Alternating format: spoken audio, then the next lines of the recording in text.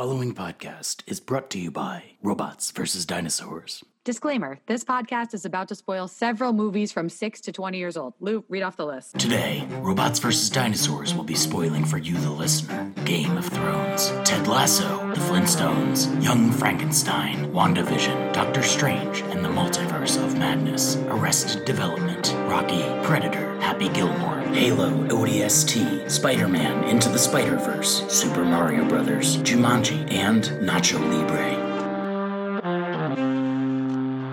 Hello and welcome to Robots vs. Dinosaurs, the podcast where we watch a movie or a TV show and then try to determine which one is cooler, robots, dinosaurs, or a hallway full of clones of yourself. I'm your host, Louis G, and with me as always is my co-host, the Beskar-clad warrior, Evan Norris. Welcome back to the show, Evan. I'll take that. I like that description. Glad to be here and very excited about tying a bow on this season 3 of The Mandalorian.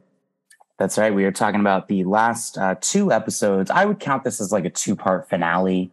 It felt that way. Yeah. The second to last episode literally ends and then the next one, yeah, I'm going to cut that out. Yeah. You know what a 2-part finale means. So this is, I think this is a great season. We've covered all the episodes so far. Before we get into it, Evan, where would you rank this season compared to the previous seasons of Mandalorian? I still think this is the weakest season for me. Ooh, okay. And that's really what compelled me to reach out to you and suggest we chat about this, because we seem to differ a bit on that, which is great. I've been glad to talk about this. In fact, I think talking through this season with you and rewatching it has softened a bit of my bitterness, for lack of a better word. I've become a little sweeter and less bitter, which is great. But I still think as a whole, this season felt a little more disorganized than others. And that's why I don't love it as much as 1 and 2. 2, I would probably rank them like 2, 1, 3, although 1 and 2 are pretty close for me. That being said, this episode we're about to talk about, I think for me was the highlight and really captured all the things I love about the show. So I'm eager to get into it. I think I have recency bias when it comes to this show and a lot of things. Because I definitely don't think this is the best season. I think season 1 was the best, but I like this more than season 2. Not like drastically so. It's by degrees. It's really not by a wide margin. But yeah, I think it's largely because of the Pirates episode, to be perfectly honest.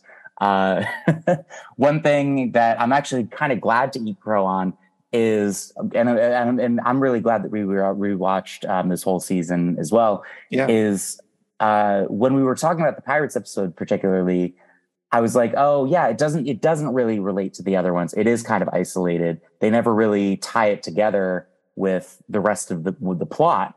But there is actually kind of a line where we'll get into it, but they do seem to acknowledge that the pirates did have something to do with the larger overarching story. That's right. And I totally appreciate that. And I think this conversation is so strong between the two of us because we're coming at it from different angles, but we share a love for the subject material. And I'll say this, that a lot of, when I first watched this, when it aired on Disney Plus, I was a little confused. The pirates, Gideon, the Mandalorians, the New Republic. How does this all add up? How does this all connect? Everything makes more sense in retrospect. I feel like this is a season, unlike the others, that demands to be watched twice. There were scenes, and we'll get to it early on in episode 7, where it was very much an aha moment. Like, oh, that's why Gideon is asking for that. That's why that connects with that. So a lot of the mystery and confusion that I experienced on first watch was cleared up on the second watch. Well said. So these both of these episodes were written by Jon Favreau and others, but directed by Rick Famuyiwa. I'm probably mispronouncing his name. Rick Famuyiwa. I know we're probably not doing it justice. It is Famuyiwa, maybe? Famuyiwa, who has directed a lot of episodes of the show. And I think he did a great job with the finale. We have, I just want to shout out like some stars. I always like to like list some of the actors in each episode. And of course, Pedro Pascal, Katie O'Brien, Giancarlo Esposito, who actually I don't think we've seen so far this season. Giancarlo, this is his first appearance in this season. That's right. Only hints of him, but not his face or voice. And also, I just want to shout out Charles Baker. Another example of a character that doesn't actually have a name, surprisingly, but he's one of the scout Mandalorians, one of the survivors that stayed behind on Mandalore. Is he the captain of that survival group? He's not the captain. He's the other guy. Okay. He stands out to me because he was on Breaking Bad. Oh, okay. He played a character called Skinny P that is like a meth head, and so he's come a long way from the streets of New Mexico that's a promotion, right? To the mines of Mandalore. I think he's great. He only gets like a few lines here and there in these two episodes, but I like him. And then Simon Casanides, who is Axe Woves. Yes, he really carries a lot of these final two episodes and reveals himself as a true badass. Yep. And I'm glad to see those. Part of I think what makes you fall in love with a show, not only the main characters, but seeing these supporting characters come and go. It's like, oh, I love that guy, I love that gal. So Axe definitely falls into that category. Yeah, Axe went on a journey for me from like arrogant D-bag in I think season 2 is when we first see him. Yeah. To I think this is one of my favorite Mandalorians. I love this guy. Yeah. Well, we will get to this, but as much as I love him, I am going to call into question some of the physical feats he's able to achieve in these episodes, along with actually all the Mandalorians, but we'll get to that. Fair enough. All right, so let's start with chapter 23, The Spies. So this episode starts on Coruscant in our little Blade Runner analog, and we got Elia Kane running through the streets of Coruscant and looking mad suspicious, and she ducks into an alleyway. I don't know how, but a probe droid just slipped past everything else and just ducked into this alleyway that apparently nobody else needs to use to transit anywhere in the city. Literally a city of 1 trillion people. But, she has a little private meeting with this probe droid in an alleyway. And this is where Moff Gideon, his hologram, is talking to her and vice versa. And she says the pirates ran into trouble on Navarro. So to me, that confirms like the whole pirate thing that we were kind of speculating on last time. Like, oh, did the Empire like hire them to sow chaos and, cause a distraction so they could get away with something else? Yes, absolutely. They did.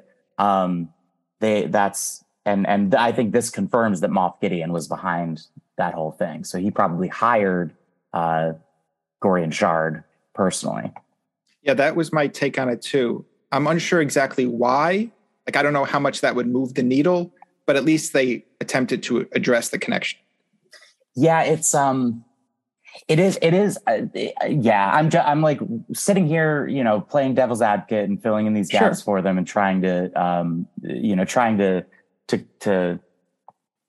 make it work. But to be fair, they don't really connect those threads that well, because the reason it works, the reason that the pirates distract from what they're actually doing, which is extracting Moff Gideon before he goes to trial. The only person who discovered that was Carson Teva, and it's not like he was on a regular patrol when he discovered it. The only reason he discovered it is because he was like called to go help at Navarro.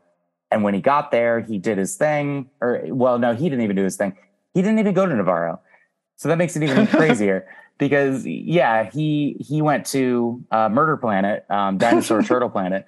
And on the way back, just so happened to find the derelict shuttle. So it's not like it was a regular New Republic patrol that otherwise would have found this shuttle if they weren't distracted by pirates. So it's loose. It's very loose. Let me ask you something, because I need you to, because you're a veteran, you're a former Navy man. Is Carson Teva AWOL? Because he seems to have just left his base and gone on his own thing without like connecting with his CO. Am I crazy here? It's a little weird.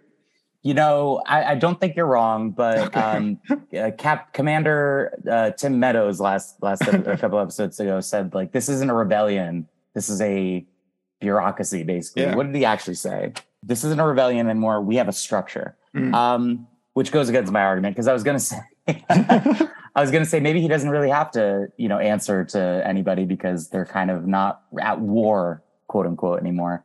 But no, that's not the case. He is kind of just doing his own thing. He is just kind of, following a hunch or whatever, and. But maybe that speaks to the lack of oversight. Like there is a bureaucracy for some things, but other things they play a little fast and loose, which again might explain why the New Republic was fated for failure. Yeah, absolutely. It's. I was just laughing at that when Carson Teva was like flying around from planet to planet. And I'm like, did anyone sign the paperwork for this excursion? Oh, and also if R5 is still a New Republic asset, is he, like, does he belong to the New Republic? Are they even trying to recover him? Mm-hmm. Like, do they even know that Pelimoto had him helping out in her shop and then he was spying on the Mandalorians? Or maybe there are some fan theories. Maybe the listeners can weigh in.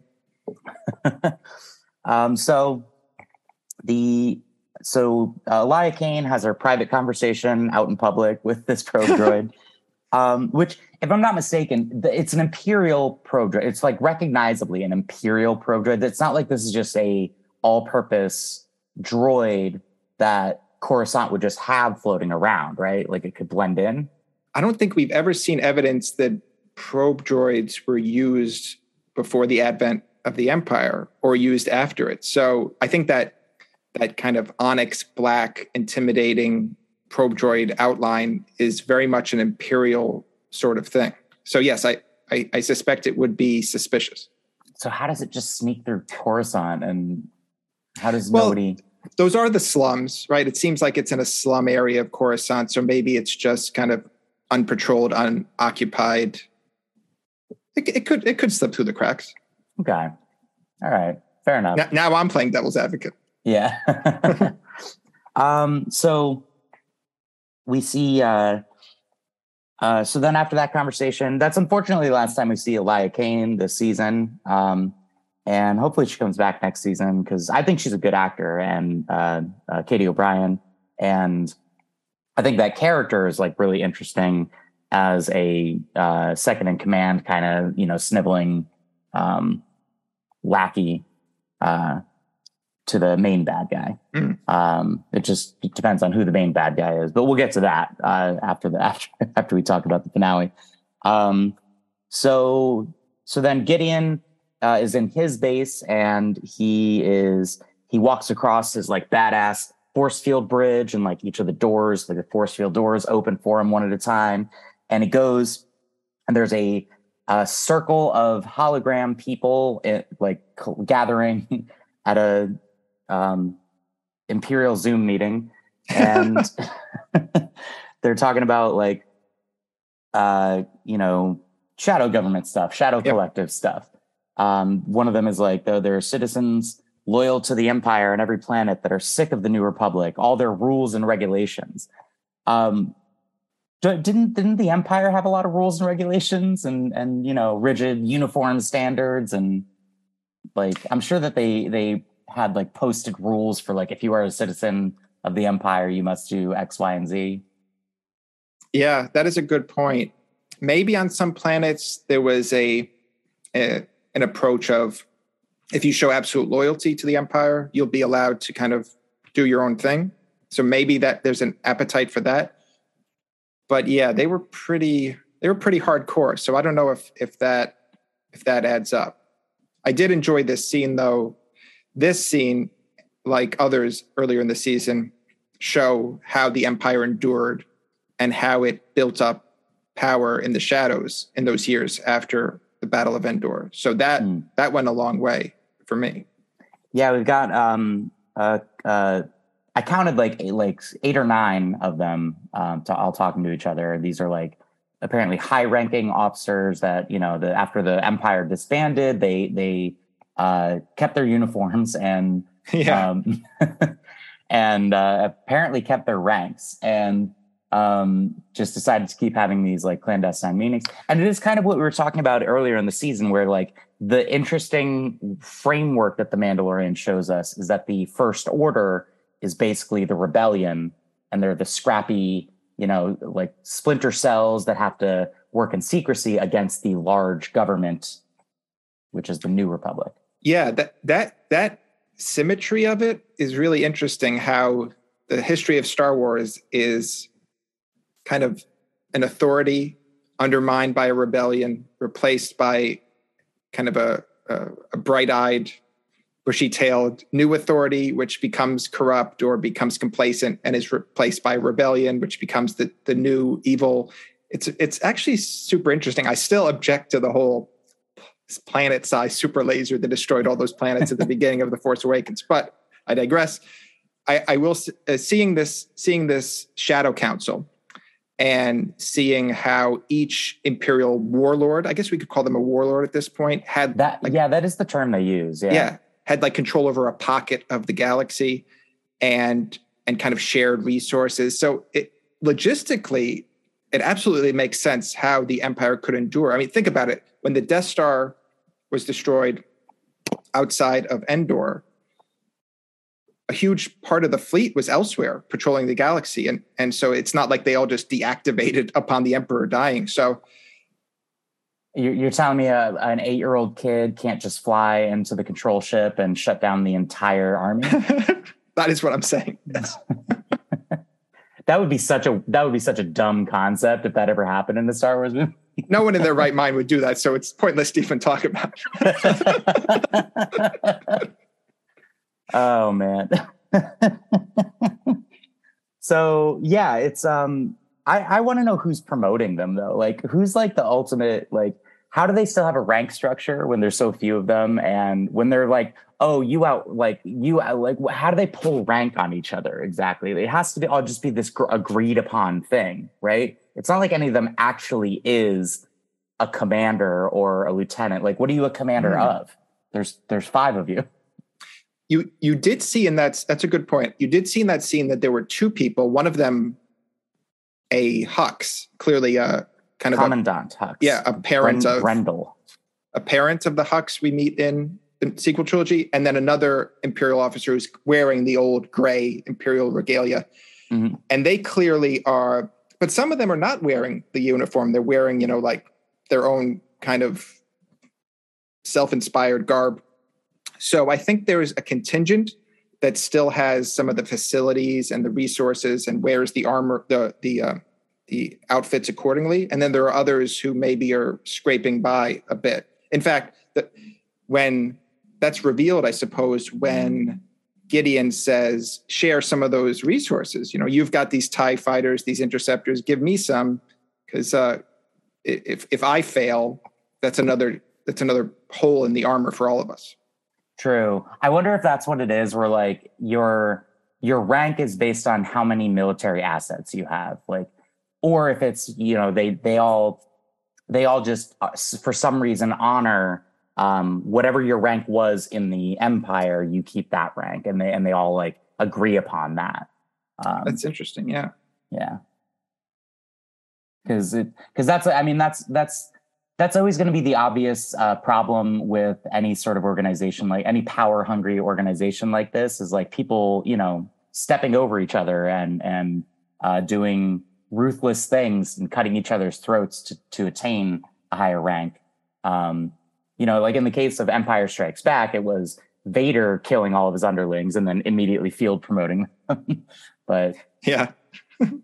We see Commandant Brendel Hux, and I did a little bit of research on this character because I thought, oh, cool, we're seeing General Hux, like, in his early days. That's why I looked into this whole rank structure thing, because I was like, wait, so is this younger General Hux? Is Commandant below General? I don't really understand how it works in the Imperial Space Navy, but no, it actually is Hux's father. And the little bit that I know, this is a big spoiler if you're ever going to read the books of that tie this time period to the sequel trilogy, is that he was killed by Captain Phasma at one point, on orders of General Hux. So apparently, baby boy Hux didn't get along with his father, didn't like his father, and had Captain Phasma kill him. Wow, there's a whole Greek mythological aspect to that, of the son killing the father. Wow. That's pretty cool. Is there, I'll have to check that out. Phasma, I feel, and I don't want to go on a tangent here, but Phasma, I feel, was a character that was set up for success and then nothing happened. But that's a story for another day. Yeah, totally wasted potential. Yeah. If I get into that, I'll talk about that for a full hour. So, the only other character's name that I got out of this collective was the Shadow Collective was Captain Gilad Peleon, because the look of this guy, this is the guy with the mustache and the garrison cap. And I was like, this guy looks like he was in the original trilogy. And I thought the same thing. Don't know his name. So let me look him up and see if that's the case. Cause that'd be cool if there was an actual guy that was, at the Battle of Endor, and he's coming back for this series, but it's not the case. He is Captain Peleon is actually also from the books. But he's from a different series of now discontinued canon books, the Thrawn books. I think it's referred to as the Thrawn trilogy. And this guy in the books is apparently not a very big character, but he's Thrawn's right-hand man. So that makes sense, since he's constantly hyping up Thrawn in that Shadow Council meeting. Yeah. What do you know about Thrawn? Have you read any of the Thrawn books, or? Actually, that is a big gap in my resume, my Star Wars resume. I read a lot of the expanded universe material that took place in between the original trilogy or just after it, but I missed the Thrawn trilogy. So I know that character. I could recognize him immediately based on his white uniform, the blue skin, and I know how significant he is in the post-Endor landscape of Imperial politics, but that's about it. I never read the books. I haven't read them either. My only real familiarity with him is from he was on Rebels briefly. One cool thing about him is, and this is from Rebels, so it's definitely canon in this timeline as well, is that any culture that he conquers, he always takes a sample of their art to hang up in his private quarters.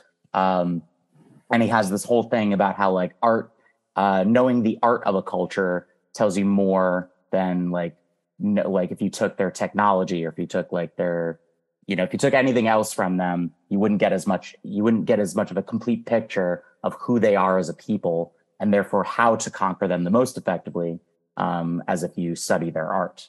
Oh, wow. I like that a lot. Yeah. Yeah, Thrawn is scary because he's so smart. He's that kind of villain. So Gideon is requesting 3 Praetorian guards and also some TIE interceptors and some TIE bombers. And they're like, that's ridiculous. Why do you need so many things? And he's like, well, the Mandalorians are going to try to come back and take Mandalore. And I just found out that they, because this is what his conversation with Elia Kane, I kind of yada over it, but she tells him that these 2 factions of Mandalorians are working together now, and he's like, that's impossible. They hate each other, and she's like, well, it's possible because it's happening. So he is he knows they're coming for him specifically because he deserves it. And so, yeah, and they surprisingly relent, and they're like, okay, Commandant Hunks is Hunk. Commandant Hunks. There should be a Commandant Hunk. That's actually Captain Phasma in another life, but they give him. They're like, you shall have your Praetorian guards and your bombers and your interceptors. Now, let me ask you this: when you watched this the first time, were you a little confused because that they deferred to Gideon and gave him what he wanted? Because I was watching it the first time and I'm like, so the Mandalorian, like 30 Mandalorians, 50 Mandalorians are going to take back Mandalore. Big whoop. We've got bigger fish to fry. And so I was surprised Gideon cared so much, one. And two, surprised they gave him the resources. Then, as we get later into this episode, it's revealed that he is on Mandalore. Mm-hmm. And that's not explained yet. So that's a cool revelation. I really enjoyed that. When they're, we'll get to it, when they're weaving through the tunnels and it opens up into that base, and then Gideon, and I'm like, oh, that's why the Shadow Council is so interested in protecting Mandalore, because it's essentially, if Mandalore fails, they lose Gideon and a huge sector of the galaxy. Yeah, I was going to say, there's no way that the Shadow Collective doesn't know that he's right there. But the audience doesn't know. Yeah, because yeah, there. It seems to be like when he's like giving his speech about like why he needs that and why Mandalore is important. There's also mention of Project Necromancer. Commandant Hux is running Project Necromancer, which, like, I may be assuming, but this is me putting all the pieces together. This is whatever Project Necromancer is. It's like taking Dr. Pershing's work that Gideon was forcing him to do, and collecting that data in order to clone Emperor Palpatine, and that leads to the development of Snoke, and then episodes 7 and 8. So that, I think that's what like Commandant Hux is referring to, Project Necromancer. And then they accuse Gideon of being interested in cloning and continuing cloning research. And he like laughs it off. He's like, no, that'd be absurd. You're the one that's doing that. But then like there's a moment where some of the Shadow Collective guys kind of look at each other, and the two that seem to be the odd men out are Peleon and Hux. They seem to be like, they're on the same page with each other, but they kind of read the room and realize everyone else is on Gideon's side. And we can't go against the grain because then we'll be outnumbered. I don't know if I'm just interpreting it that way, but did you notice that like that Gideon's guys all looking at each other with sort of a knowing smirk, and then voting to give him his resources? I didn't pick up on that in particular. In general, though, I did pick up on a sort of tension between the old guard, I guess, those still in the Imperial uniforms, and the quote-unquote warlords who were kind of pursuing their own ambitions. Mm. So I picked up on that animosity in general, but I didn't notice that particular body language in that moment. Yeah, it's not like it really goes anywhere because we don't see any of these other officers the rest of the episode or next episode. So I guess we'll just have to wait till next season to find out which one of them is going to come back and be a big bad. Yeah, for sure. Okay, so then we cut over to Navarro, and a Imperial light cruiser is advancing over the city, and our friend, the copper Navarro droid, protocol droid, thinks that, oh no, it's the Empire, they're here, oh no. And Grief Karga tells him, no, that look at the markings on it. That's a, mythosaur, that's a Mandalorian ship. How awesome is that? Very cool shot of just like the underbelly of this thing with the red skull painted on it, just slowly advancing over the city. You'd think, though, they might like give him the courtesy of letting him know, like, hey, we're bringing a giant, scary-looking fleet to fly over your city. That's fair. but that's not how Mandalorians do things. They're all about theatrics. So good for them. Yeah. So they land. It's like that's Axe's ship now, and formerly Gideon's ship, and they land, and all the blue. I'm going to say the blue armor Mandalorians all get off and face off with the former Death Watch Mandalorians and the armor, the covert. They have like a big wordless face off, and Axe and Paz specifically are like grilling each other through their helmets. Well, one of them through their helmets, and then the other one seems mad that he's not wearing a helmet. And the armor comes out and she clangs her talking hammer. Yeah. And she tells them like, hey, let's all have a feast together. Let's prepare a feast for our guests. Grief Karga gives Din a bottle of space whiskey, and tells them, maybe wait until there's a smaller audience to share this with.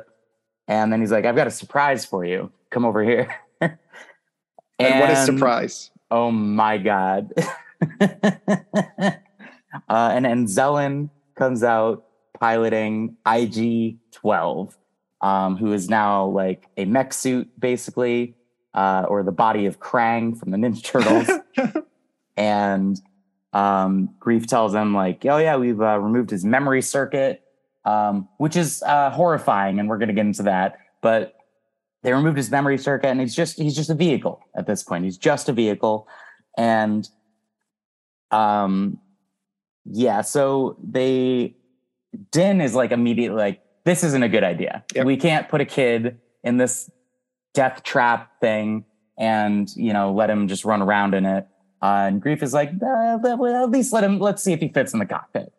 And he gets in, and Din is immediately like, oh, wow, this is amazing. I have a big, strong body now, a big, strong metal body. Yeah, this scene, this was way out of left field, which I loved. I love when a show does that. This is one of the reasons I love this episode so much. And this is one of the reasons I love this show so much. I could not contain my joy upon watching this scene. I mean, it was so weird and inspired and creative. The idea of putting a baby Yoda in the chest cavity of an IG assassin droid. And then the way the scene plays out is such high comedy because Grogu now, I guess in a way we got Grogu's first words because the Anzelans programmed yes and no signals into the suit. So he can express his annoyance or his rejection of an idea with no. And he can, and he does, express his excitement with yes. Oh my gosh. Yeah, I love how immediately, like, when Din is like, yeah, no, we can't let this happen. He's like, no. Like, what do you mean no? It's like, nope, I'm doing it. And then he like just smacks his arm away because he's strong. Like, it's a really strong droid body. And then just, starts running around. Yes, yes, yes, yes.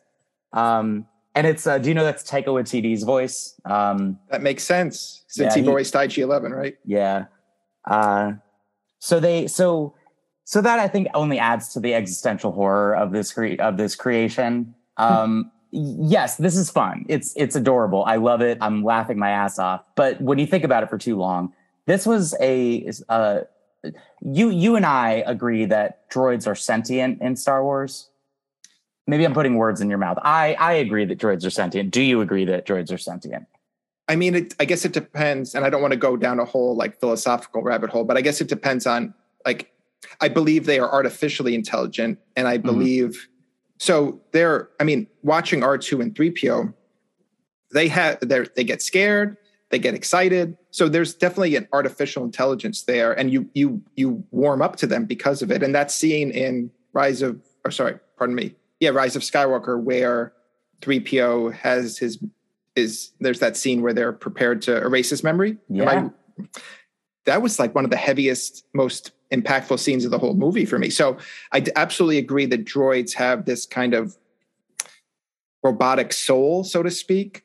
And if it's not, I guess, pure sentience in the way of like an organic sentience, but there's they have personalities, they have hopes, they have aspirations.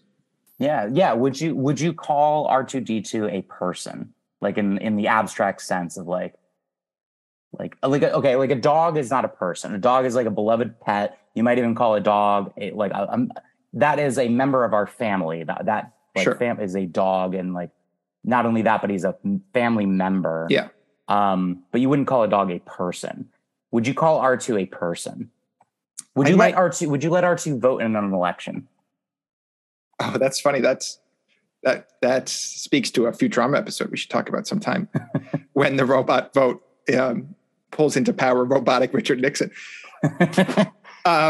Spoiler alert for Futurama fans. I would say no. So I would draw the line at personhood for a droid.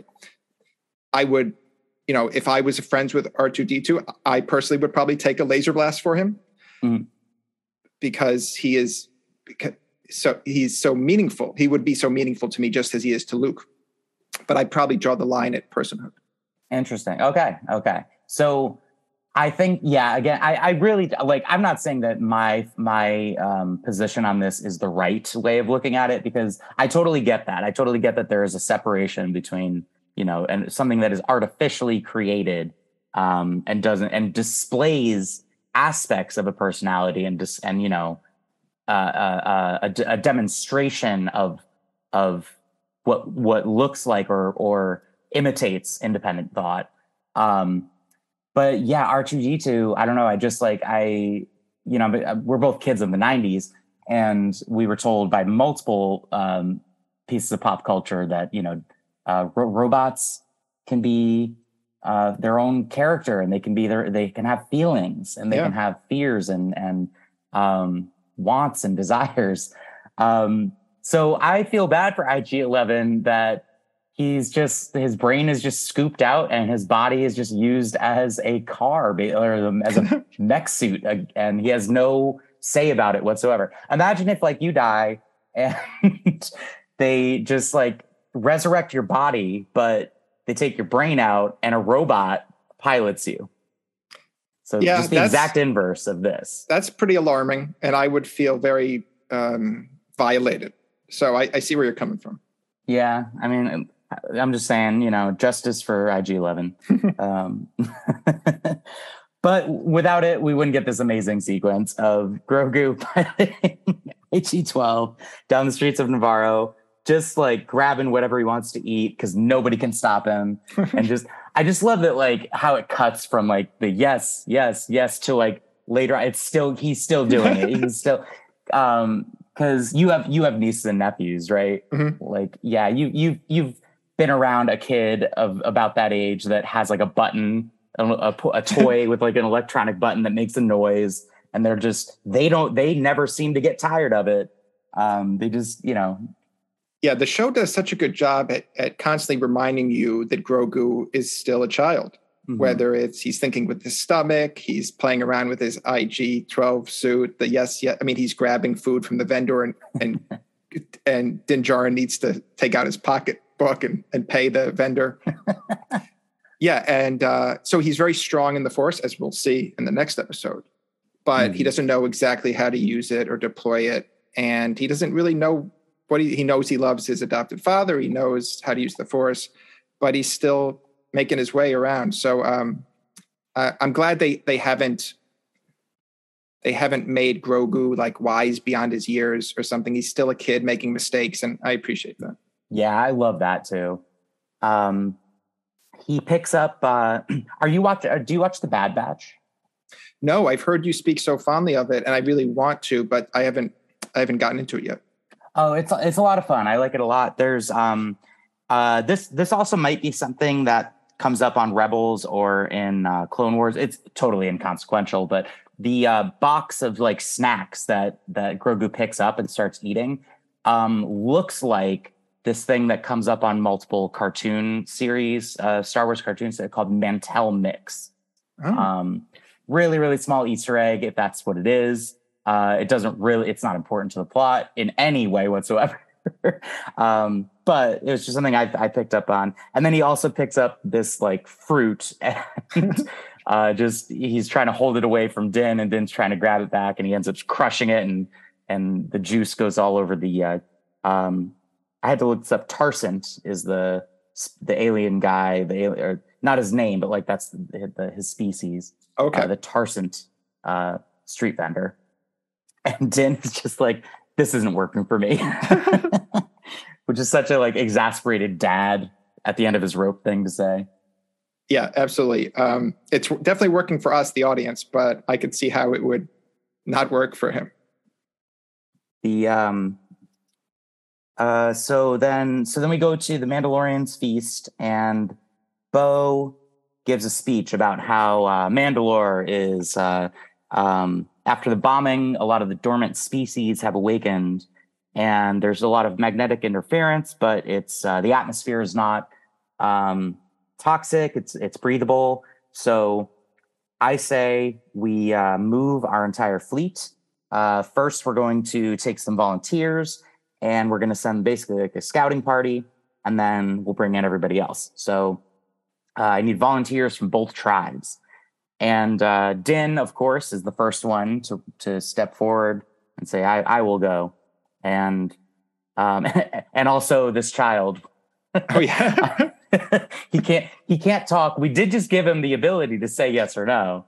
But we're not going to ask him. He's coming with us. Yeah. And then Casca Reeves, Sasha Banks is the next one to stand up and say, I will go. And then of course, Axe. And then because Axe says yes, Paz can't, let his pride win. So Paz is the next one to say, I will go. And then a whole bunch of like Mandalorians whose names we don't know. And then the armorer is the last one to be like, I will go. When she said, I will go as well, there was like, how we talked about this last podcast episode, that I've been kind of skeptical, suspicious of the armorer throughout the season, thinking she might be hoping to betray Bo-Katan down the line or something. And when she says, I will go as well, there's kind of a musical cue that plays. It's not exactly a sinister cue, but it's not really a triumphant one. It's kind of I don't know what it was. So that just further reinforced like something bad is going to go down on Mandalore. They do the same thing again in the next episode. So, I mean, we kind of talked about this, like this episode is called The Spies, and they've been setting us up throughout the season to think like, is one or some of these Mandalorians, are they spies? Are they working for Moff Gideon? Like, are they the ones whose Beskar remnants we found, Carson Teva found in the shuttle? So I think they're really playing with that expectation and trying to get you to be suspicious. In the next episode, there's a moment where Gideon is like, "Oh yeah, you'll find that your fleet is going to be taken off the board, or they're not going to be able to come help you." And then they cut to the armorer flying towards the fleet with all like the injured Mandalorians, and I'm like, oh, like because they kind of linger on her face, and I'm like, oh, are they showing like she's about to go blow up the ship or she's about to sabotage them? Right. I'm glad that wasn't the case. I'm glad about the alternative, but. So they fly over Mandalore. It's another like that cool shot of the back of the bus where all the Mandalorians are like strapped up and ready for the floor to drop out. Yes. And they open up the bottom hatch and they're looking down, and Paz is like, "Oh, it's worse than I thought." And then Axe is like, "I was here when it happened."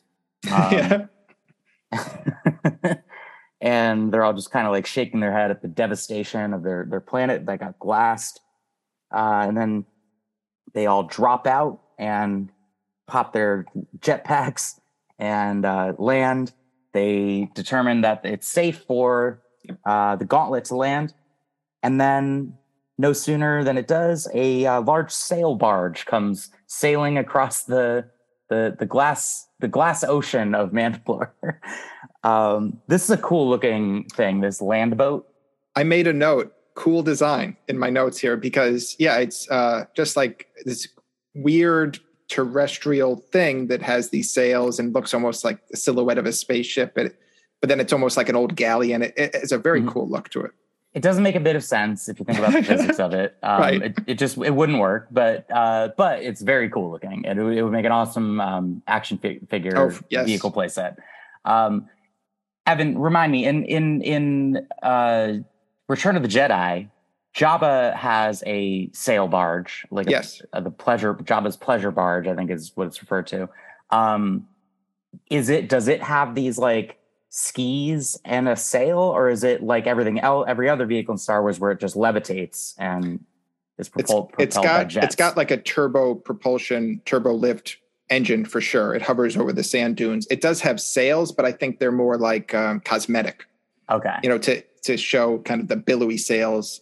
But it's very much, it's meant to, I think, be a space version of like a pleasure yacht. Yeah. But it mechanically, I think it's like everything else in Star Wars where it has repulsor lifts. Yep. Wonder why they couldn't. I guess Mandalore was devastated, so maybe they just don't have repulsor tech to fit to a large vehicle. I don't know.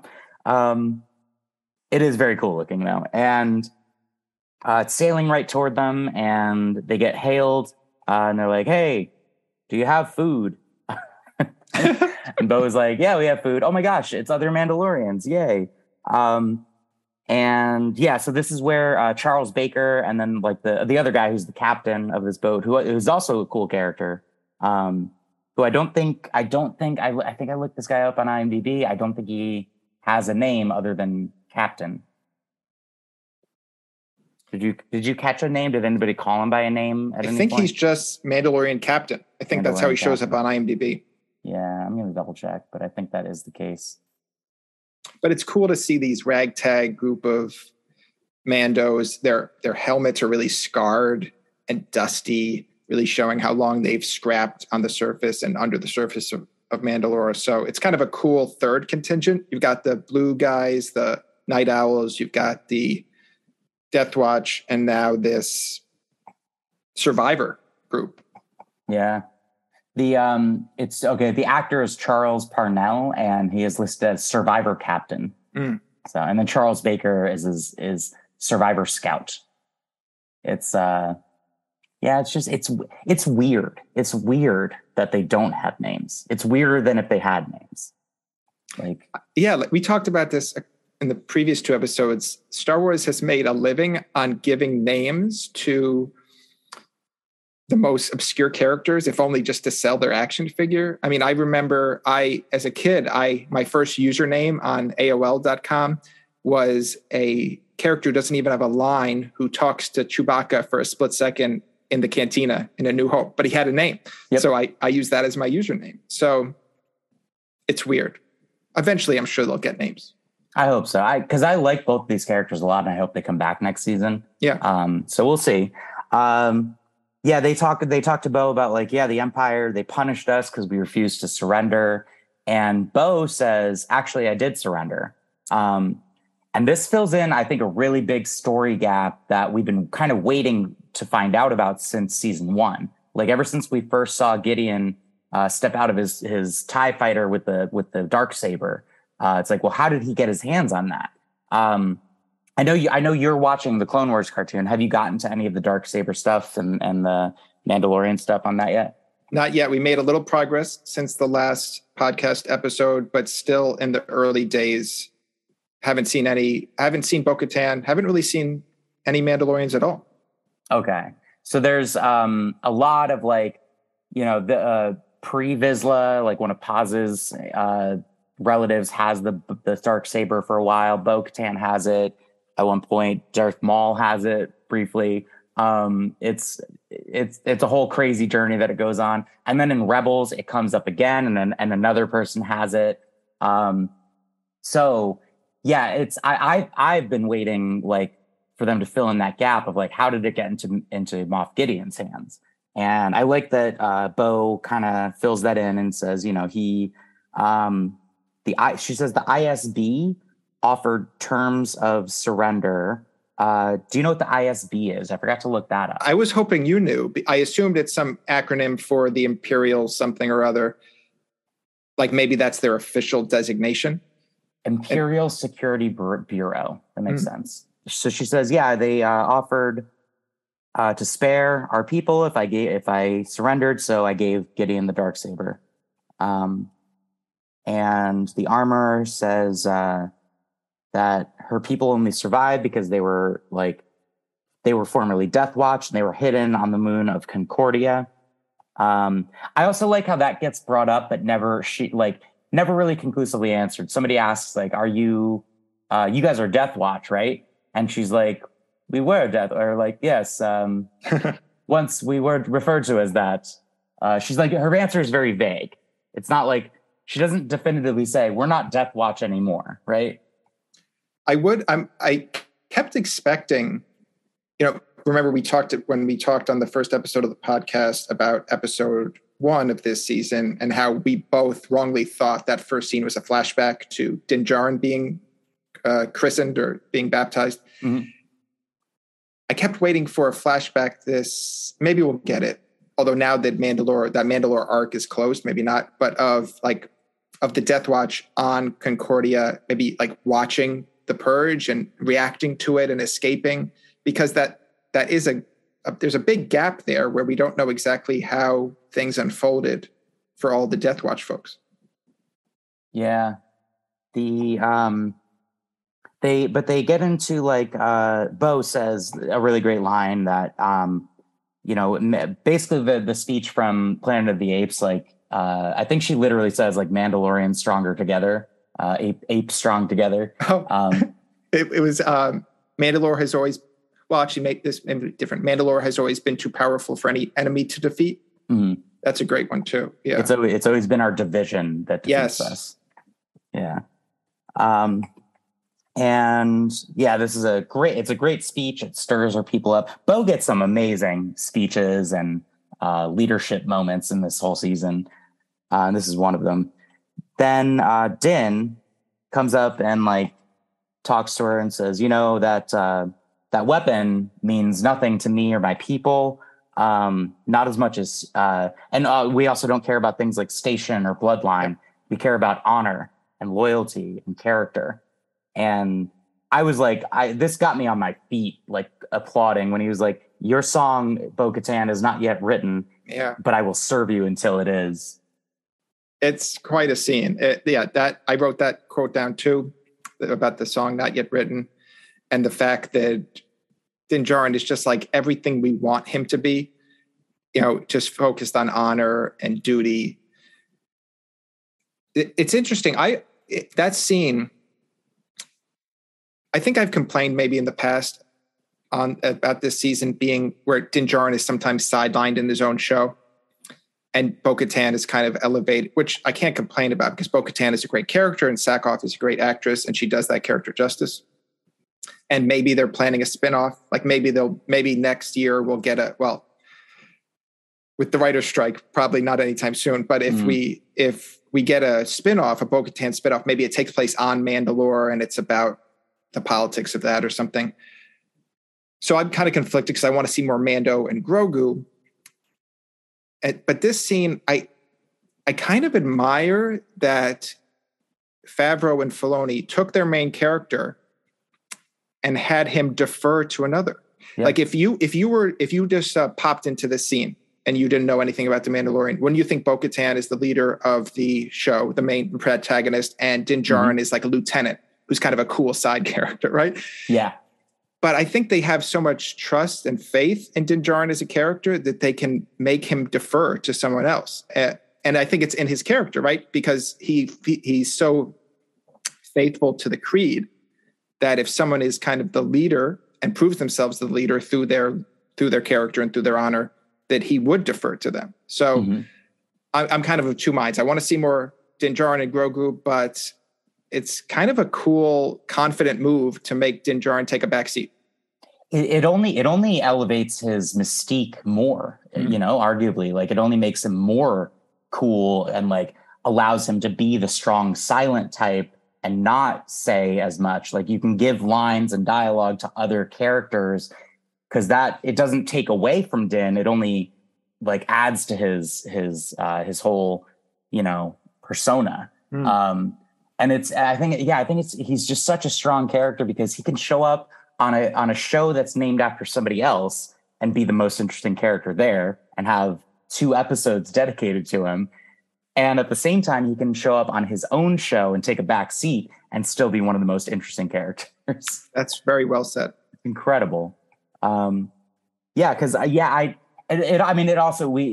also speaks to Katie Sackhoff and the writing of the Bo-Katan character and how good she's been developed, that I didn't mind for a second that she was so centered and that there was so much about her and she was spotlighted so much this season. If anything, I thought that was just a plus that made it even better than if she wasn't involved or so central to season 3.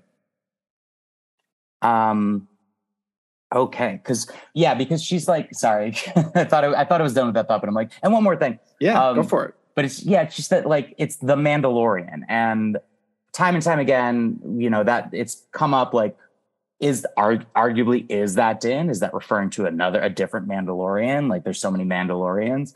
And Bo-Katan is just such a pivotal piece of Mandalorian history that her story needs to be spotlighted. Her story needs to be front and center. And I think it was such a smart decision, and they pulled it off so well. But it is a delicate balancing act. For sure. Yeah. Okay. I did want to ask you, how would you describe Bo and Din's relationship? Okay, well, I can tell you how I want it to be. I want them to get married and raise Grogu desperately. Like, there was that scene and I don't want to be, like, I know a lot of people get a lot of mileage out of quote unquote shipping characters, forcing them into a relationship. I don't want to be that guy.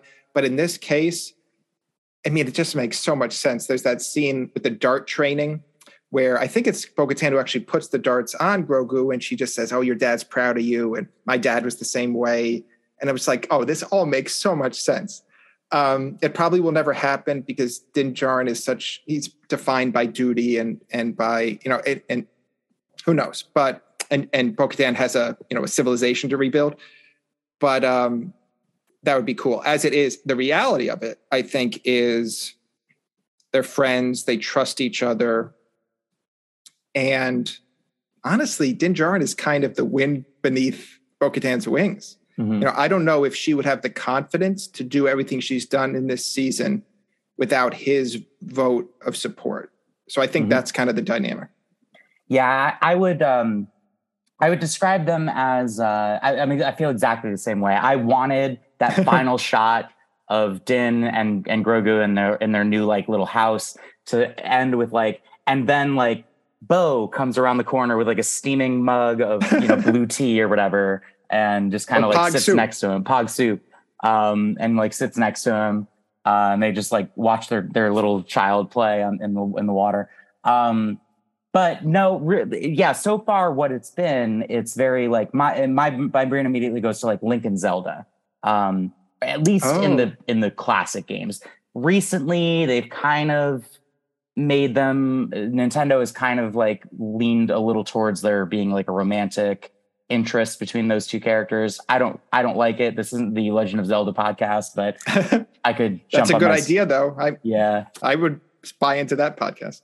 But I could go on a whole soapbox about that and how they should never be a romantic couple. So please don't force it, Nintendo. But that's kind of how like Bo and Din are. Like, they both have a job. They're both hyper focused on their mission and this thing that they have to do and like accomplish. And they're just aromantic. They're like they get by without needing, or they don't have any interest in anything to do with like romance or sexuality or whatever. And it's just not a concern. It's a distraction, if anything. So we ain't got time for that. But I do want to see it. I think they're great. Who wouldn't? Yeah. Like, him saying to her, "Your song is not yet written. I will serve you until it is like the tough guy Mandalorian version of basically a proposal, isn't it?" Yes. So, all right. So then we get to arguably my favorite scene in this episode. Oh, yeah. Where they are heading to the Great Forge on this sailboat, and Axe and Paz are sitting across from each other playing space chess, and Axe is like, you can't move an enforcer like that. And Paz is like, it's a flank jump. Axe says, only the wing guard can flank jump. Well, the enforcer moves like a wing guard when it's flanking, which sounds like bullshit. I know. I was trying to divine during the scene whether each side truly had different rules for the game, or if Paz was making them up as he went along. I'm leaning toward the latter. Yes, I'm so glad you said that, because I am too. I'm leaning absolutely towards Paz was cheating. Yeah. Either cheating or like he got the rule wrong, and when he was called out on it, he was like, he just didn't accept that, so he just made up some bullshit to justify. That's more likely. Yeah. Yeah. Because his pride like wouldn't let him admit like I fucked up and made a bad move.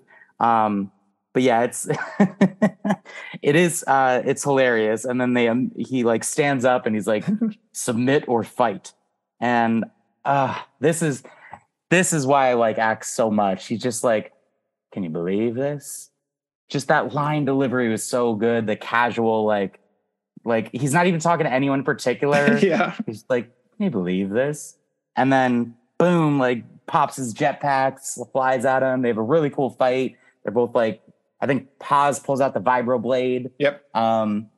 And somebody, I think Bo is like, oh, should we stop them? Or Din says like, should we stop them? He's like, no, neither side can step in.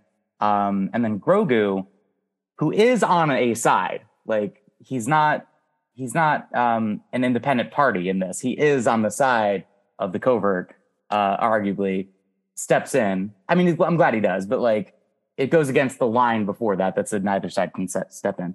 Anyway, he steps in, he stops the fight. He's like, no, and just holds them apart. There are three great scenes, I think, in this episode. The first one is the introduction of the suit and the yes. The third one we'll get to. And the second one is this one. My heart melted at this scene because it came out like I didn't know how they were going to resolve this. And I did not think for a minute Grogu within his suit was going to step in, but he inserts himself. It's such a cool character moment for him. Inserts himself and then taps the no. He's so hurt and scared by these two sides fighting. It's all captured in just the mechanical no. And I mean, my heart just melted because it's Grogu being so sweet and genuine and protective of his new family. And then it's bookended by that scene where Bo turns to Din and says something like, you taught him really well. And Din says, I didn't teach him that. And then that also reminds you, oh, right, like he had that time with Luke and he was trained as a Jedi briefly as a child. And I can't get enough of that scene. I'm so glad you love it too. That's a really good point. I forgot that like that's that Din was like, I didn't teach him that. And that, that's him kind of showing that he has internalized part of the Jedi philosophy of trying to resolve conflicts through nonviolence if possible. That's a really good call out. I didn't even think of it that way. Yeah. So then there's something off the starboard bow. Oh no, it's a giant. I just wrote down a giant Ankylosaurus emerges from the ground. We don't get a full shot of this thing, but it has like a big like club tail, like the dinosaur I'm talking about, an Ankylosaurus. Absolutely, yeah. And like just destroys this thing. Definitely takes out a few Mandalorians. Like you see them like their jetpacks exploding. It's pretty intense. And they go down into the mines to escape it. This is also, and this thing largely tips the scales in our ongoing cage match between space dinosaurs and droids. There are just so many mega dinosaurs in this season. Again, you brought up a point. They might be so ferocious and attack and destroy each other before the droids could just sit on the sidelines. So that's still a possibility. Yeah, and only one of these dinosaur things is capable of flight so far that we've seen. So if droids can, at the very least, they can like use a jetpack, so they could just kite these dinosaurs, maybe. Yeah. Who knows? We'll have to. We can get into that later. The Mandalorians go down to the mines, and this is the decrepit Great Forge, and they're kind of sad about that. And then they turn around and they're like, oh my gosh, there's more survivors, because they see some jetpacks flying in. And it's not survivors. It is Imperials in Beskar armor with jetpacks. Yeah. And they're pew pew pew, fighting back and forth, shooting at each other. Axe is like, oh, I can make a break for it. There's a hole in the ceiling, and I can get to the fleet and get reinforcements. And Paz, I just love this little moment where they work together. Oh, I forgot to mention when the Ankylosaurus smashes the ship, Paz and Axe have another little moment of like finally putting aside their differences, because Grogu can't fly. So they both like surround him, grab him, and fly him off the ship and save him. I love that. They put their arms under his arms and like lift him up. It's great. It's beautiful. And so then Paz and Axe, this is their final moment, their final friendship moment. Paz is like, I'll lay some cover fire for you, and uses his minigun, and Axe flies out through the hole in the ceiling.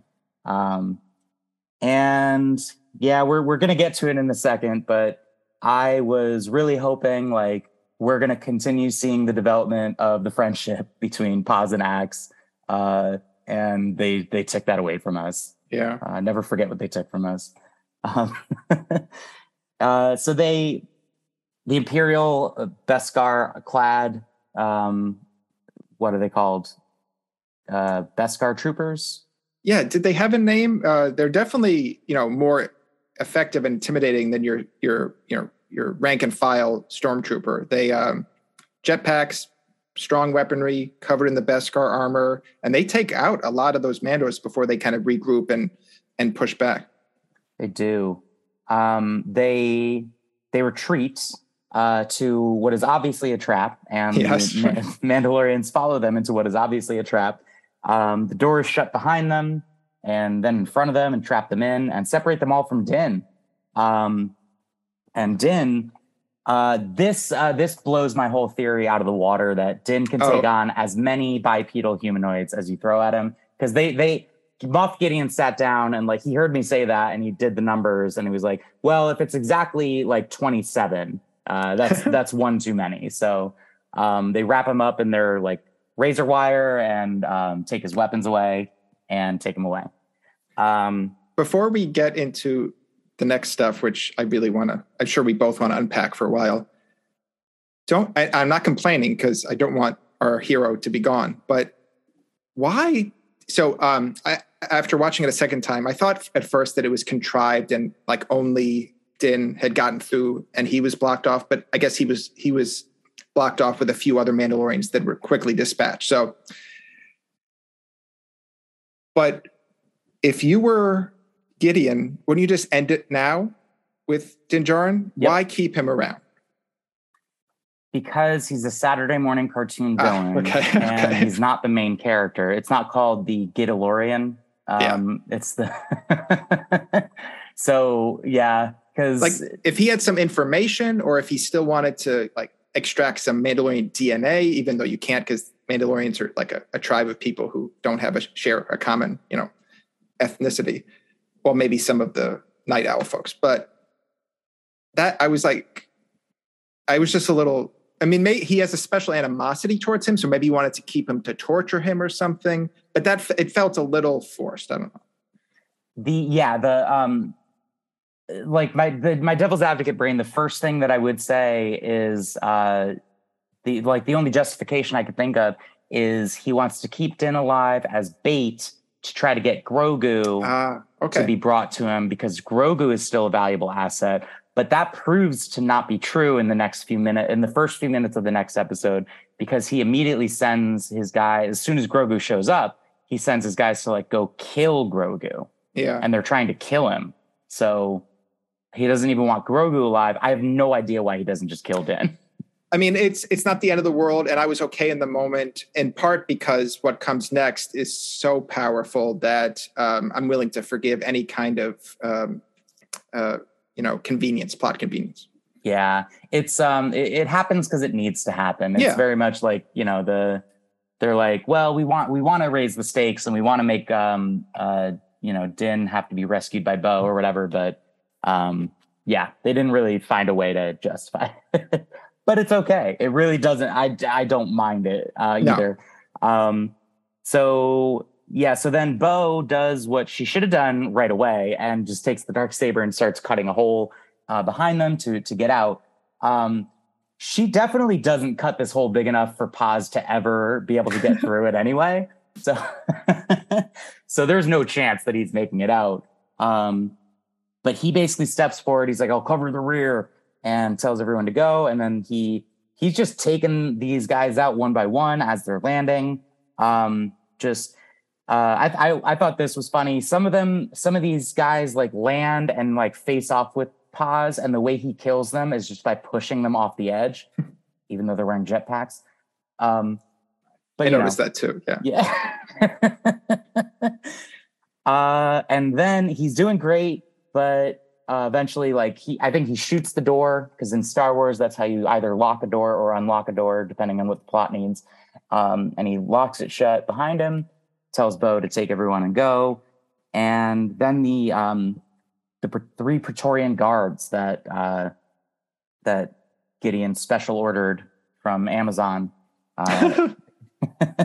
He got same day delivery, thank goodness. Yeah. And they show up and they take out a very tired, exhausted Paz. Do you think if Paz wasn't already like had to battle his way through, 100 other Beskar troopers, do you think he could have taken on 3 Praetorian guards at full strength? I think it would have been a drawn out battle, but I think he still would have fallen. Yeah. But I got to say, and we talked about this, I don't think either of us is like super high on Paz. Like he's a cool character. He's like that cool side Mandalorian with like the minigun and the different helmet. He's just kind of a cool guy there. Man, in like 90 seconds, I immediately fell in love with him and then had to deal with the pain of losing him. Mm-hmm. Like it was just, there haven't been that many like high stakes in this season, but then immediately there were in this episode. And that whole exchange, man, I was glued to the TV screen. So Gideon asked Bo-Katan to give up the Darksaber and he'll spare them. And we learned just the scene earlier that Gideon had tried this gambit before and betrayed them. Mm-hmm. So it's just this awesome thing where Bo-Katan like looks at Paz and he nods and says, this is the way. It's like this unspoken thing, and starts firing, and everyone starts firing into the door. She does an about face, opens, cuts the door in the back. It's just this awesome last stand for Paz. You compared it, I think, to Code of Hero from the second season of Beast Wars. Yep. And then it cut, and then the last shot is his lifeless body there on the platform, and it cuts to this kind of sad, somber music, and it was just a really heroic farewell. If a Mando is going to die, that's the best way, according to their creed. Mm-hmm.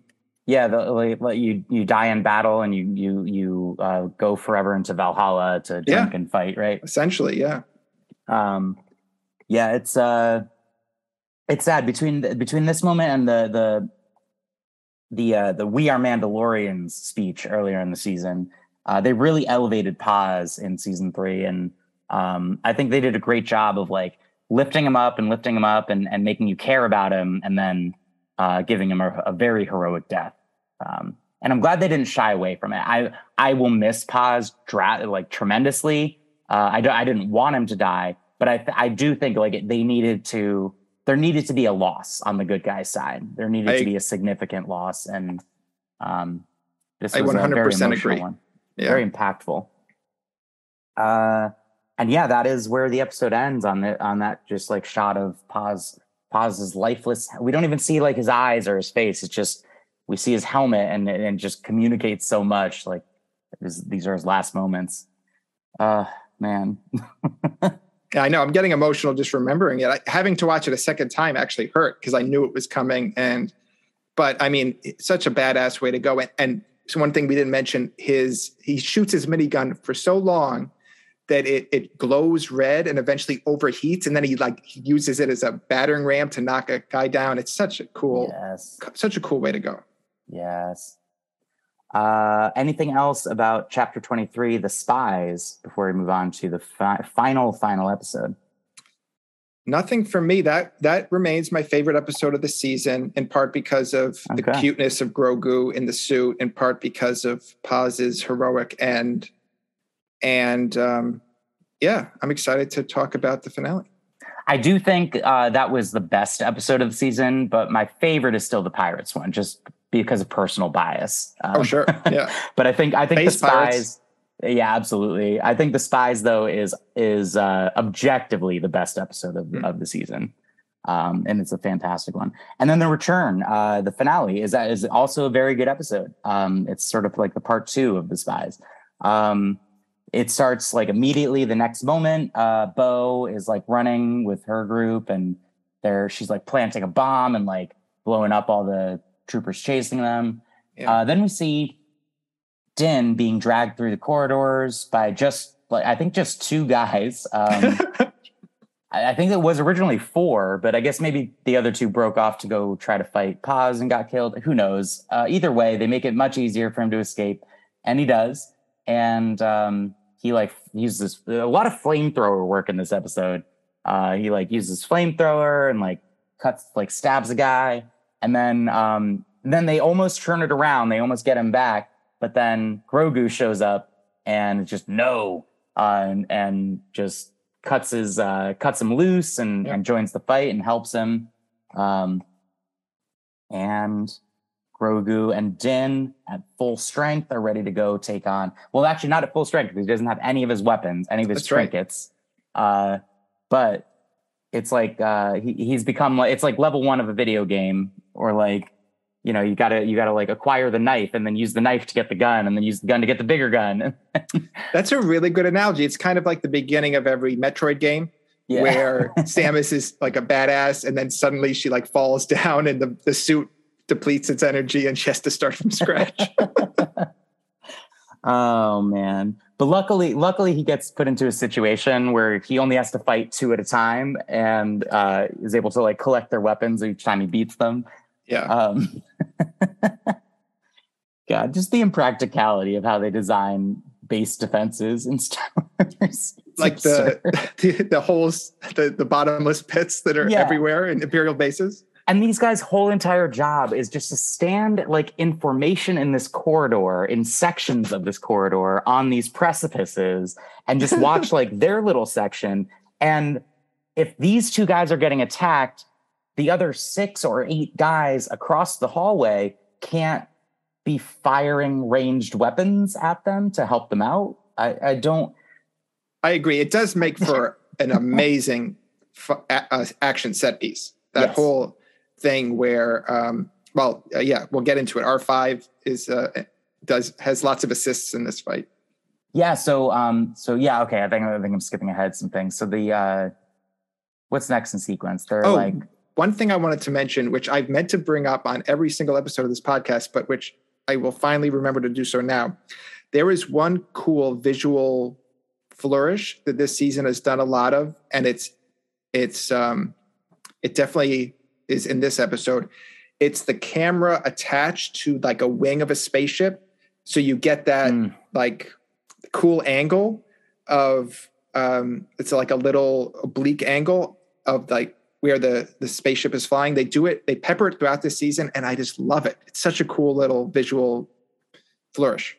We see a lot of like jetpack cam too, like when they're all fighting each other, and like Bo is just like flying towards Zeus and impaling him with this dark saber from behind and stuff like that. It's a cool camera shot. I love that how they use that and put you right in the action. Oh man, another little funny thing is like when Grogu rescues Din, he just immediately starts like spraying his face with this like healing mist. Yes. I love that. It must be some kind of Bacta solution or something, right? That permeates through Beskar armor to heal your skin. I don't know. Sure. I love that. He's like waving it away. Yeah. It's a nice little moment between them. Oh my God. All right. Yeah. So Din contacts R5 and basically tells him like, we need you to be brave. We need you to do something here and open up the shields. And Yeah, we see R5 like again being coward, kind of hiding, but then getting inspired to join the fight and help out. And he rolls in and he finds a port to jack into.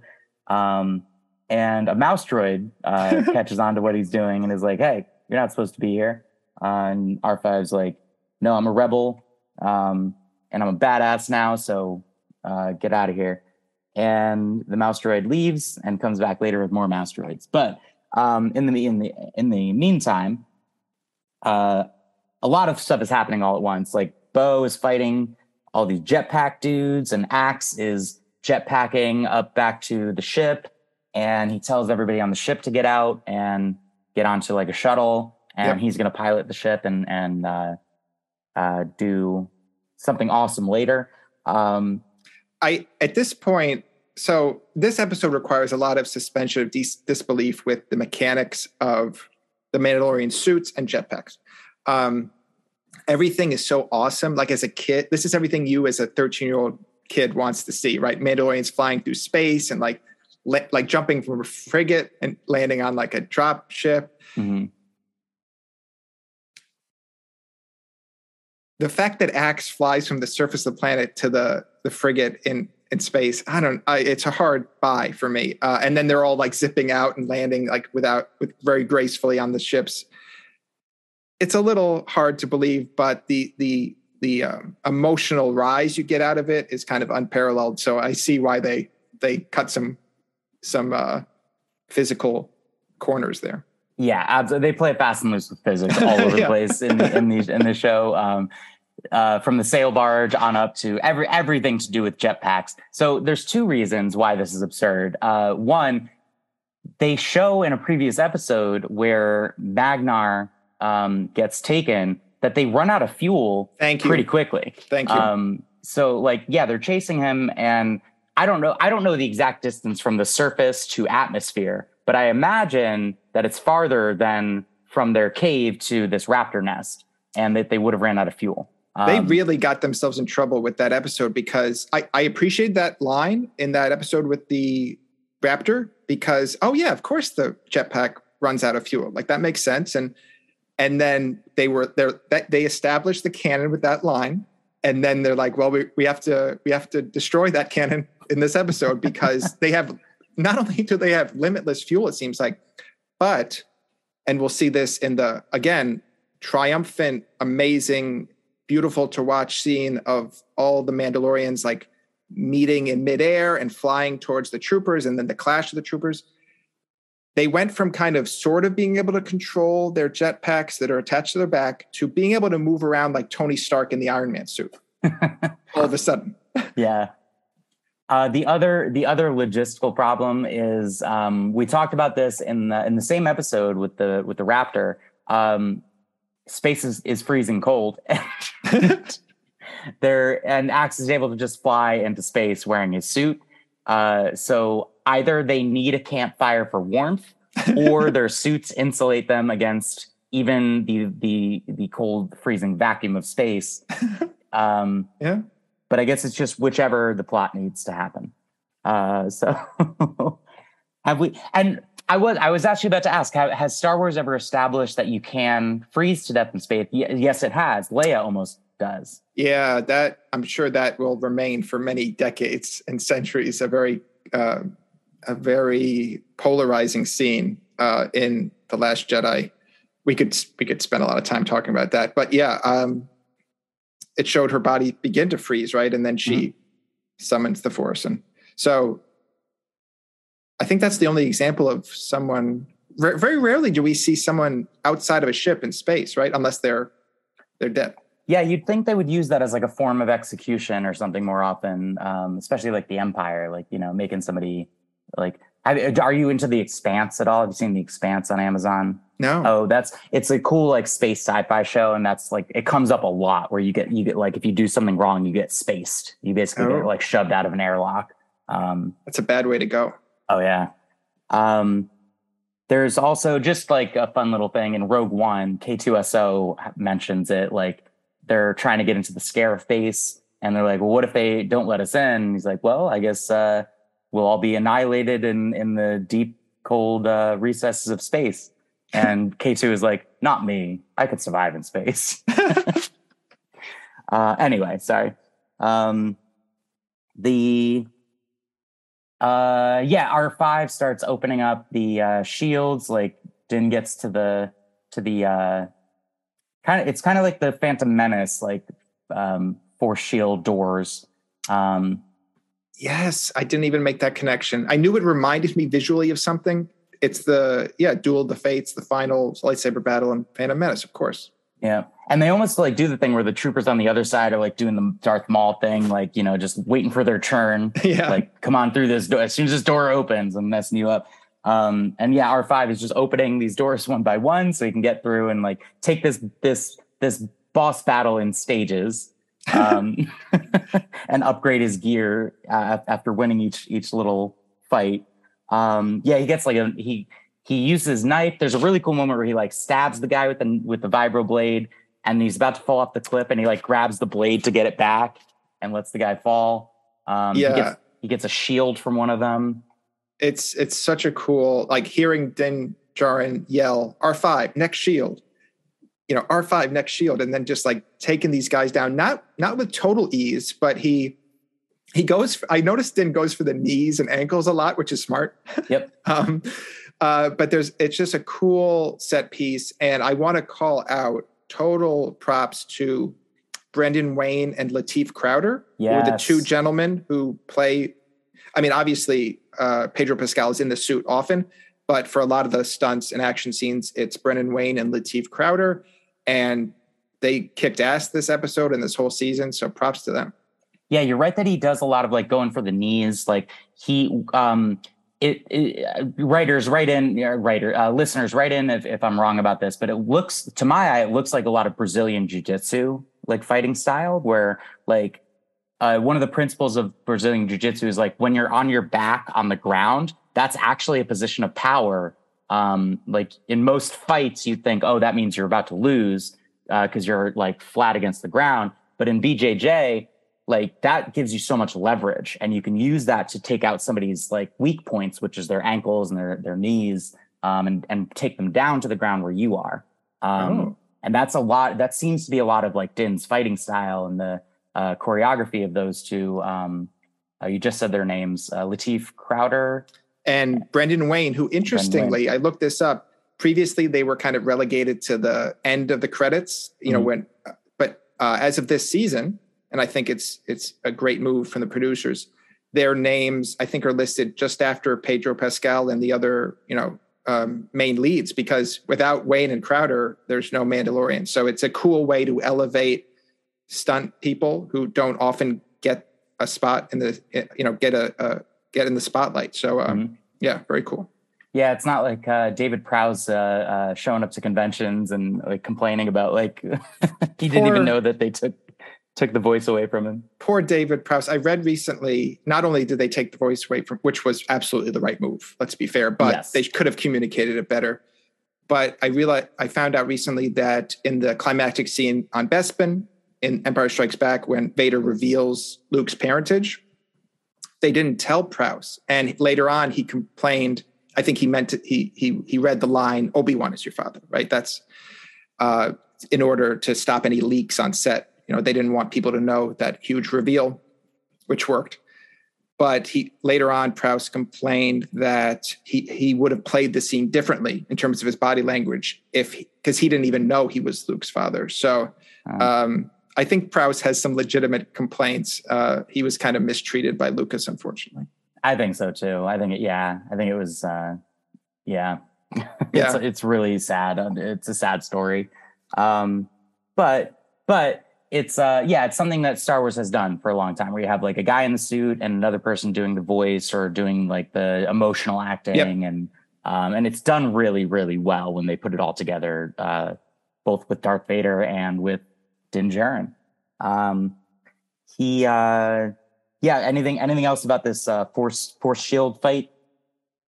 No, apart from the bottomless pits, which bothered me, I really loved the choreography of that, and I did enjoy Din Djarin going full Master Chief, basically like running out of ammo, and like finding weapons littered on the battlefield to kind of regroup and improvise. I love a good improvisational fight scene, and that's what this was. Yeah, it's like when you throw all your action figures in the same box, and then you're like, oh, I can't find Din's gun, but I've got this extra stormtrooper blaster, so I'll just, yeah.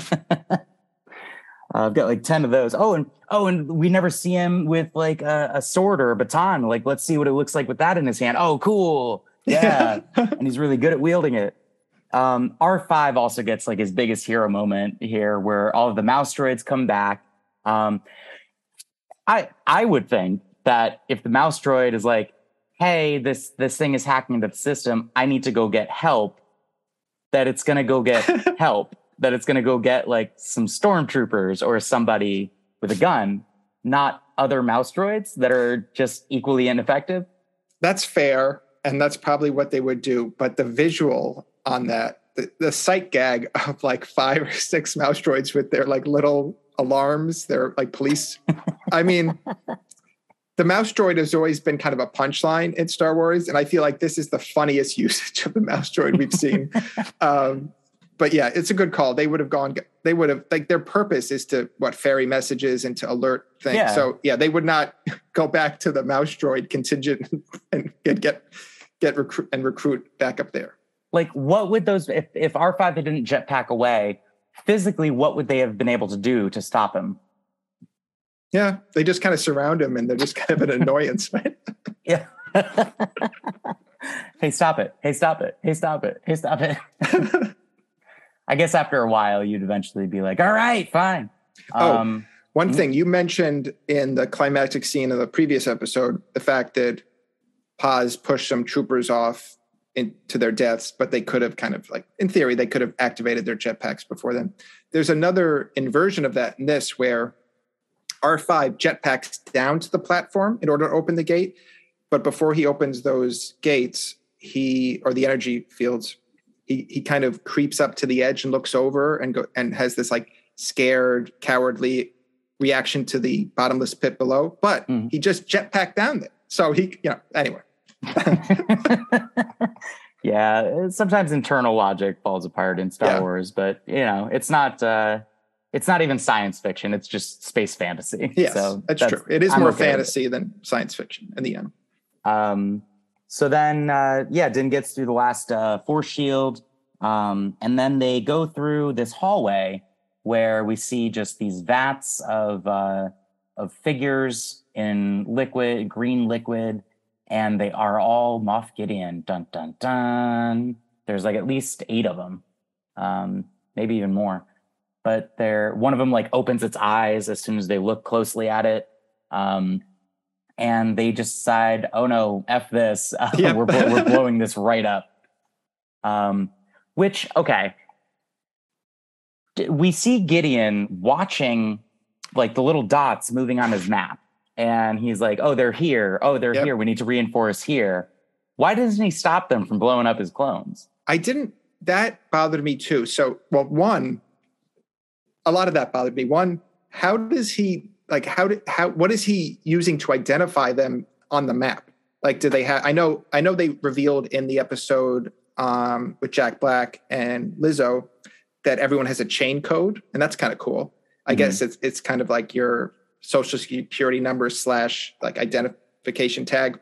Like in Demolition Man, you just have a chip in your hand. It's kind of cool that everyone in the universe has something like that. So maybe they're tapping into that. But Grogu, would he have one? And also Grogu's like a little green dot on the map, which like did like the programmer go in there and give like different dots for different people? Anyway, so, but yeah, as soon as he saw where they were, just converge on them and destroy them, right? Yeah.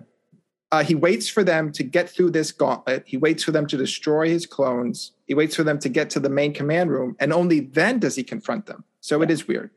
Yeah. If it were me and like I had these, because he gets upset about them blowing up his clones. It's not like this is an expendable resource to him, right? Like that's his whole reason for living, right? The clones. Yeah. So if you're going to have your 3 Praetorian guards and they can, mess up anything, have them go there, have them guard that room. So whatever, but it needed to happen for the plot. So like we've said multiple times, it's the next thing that needed to happen. So that's what happened. Yes. And I'm okay with it because then we get to see this play out. So they blow up that room. Then we kind of check back in with the Mandalorians. They found this chamber where all of this vegetation is growing. And it's like the scout captain talks about, like, we tried to plant farms.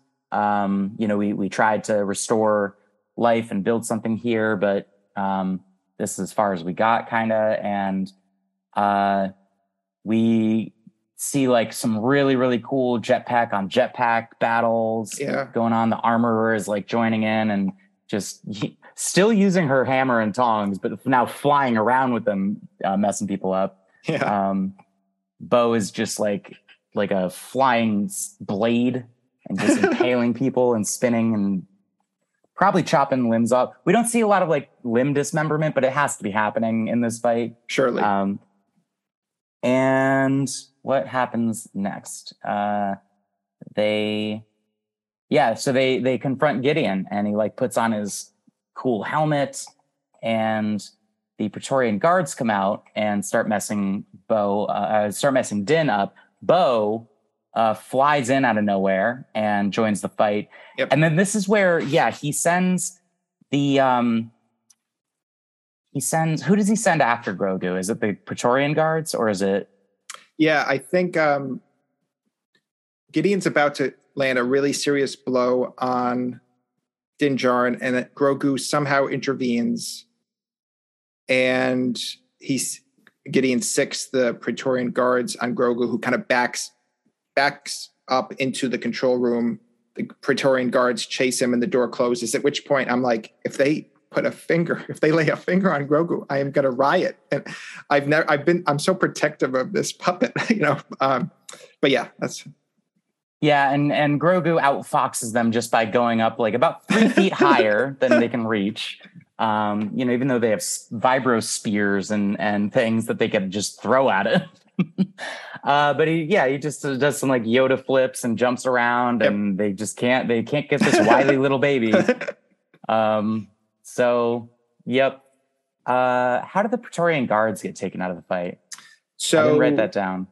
So Din, like me, furious and fearful about Grogu's well-being, tries to chase after them. I think at that point, Gideon, gets a grappling hook around his neck, pulls him back to the fight, and it's looking pretty bad for Din Djarin. That's when Bo-Katan comes out of the big fight in that empty space with all the troopers, lands on the platform, pulls out the Darksaber in a badass flourish, says, "I got this," to Din Djarin, at which point he runs after Grogu.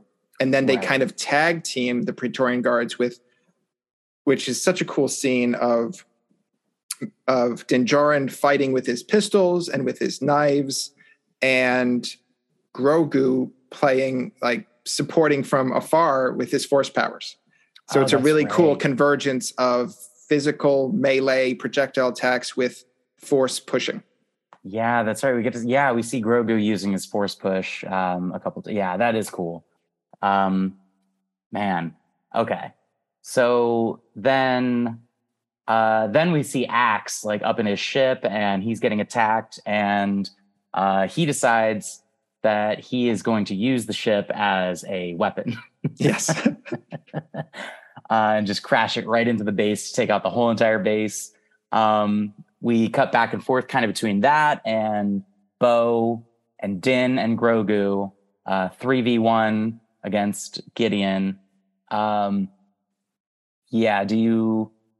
kind of just like stopped writing and just watched jaw open this fight. You want to kind of? I don't blame you. Yeah, it's a lot's going on there. Gideon demands the Darksaber. Bo-Katan refuses. Immediately, he grips her hand in his armored glove and just destroys the handle of the Darksaber. It's looking pretty rough. Even 3-on-1, Gideon's pretty formidable. And I think it's at that moment when the cruiser enters the upper atmosphere and crashes into the base. Now, question for you did Axe flag that he was, for the other Mandalorians, that he was going to make this maneuver? Because just as it's coming into like the opening, the crater, the Mandalorians start flying out. Like they just saw it. We're like, oh, we better skedaddle. Like it's a very interesting gambit to destroy the base like that. But maybe he felt like that was the only way. And I don't think Axe needed to tell anybody, because I think every Mandalorian looked at it and they thought like, oh, well, I'm a Mandalorian and I know the coolest looking thing that I could do in this situation. So that's what he's going to do. Okay, that's fair. And then, so the freighter, the frigate, crashes into the planet, engulfs the whole platform and the cavern in fiery explosions. It engulfs Gideon. I'm assuming he's gone, and would have engulfed our trio of heroes, except it's revealed in like a close-up shot and then a medium shot that Grogu, being the amazing creature he is, has crafted this bubble of air, protective air, around himself, Din Djarin, and Bo-Katan, and the flames are just kind of rippling over the safety of that bubble. It's such a cool shot visually, but also cool because it demonstrates that Grogu, when in peril, can summon an amazing force energy. It's such a cool tableau. Just that, like the flame, the circle of the sphere of flame just surrounding these three. Bo, like with her cool looking like light shield out in front, protecting Grogu, and then it's all mom, dad, and baby. Yes, just like one day.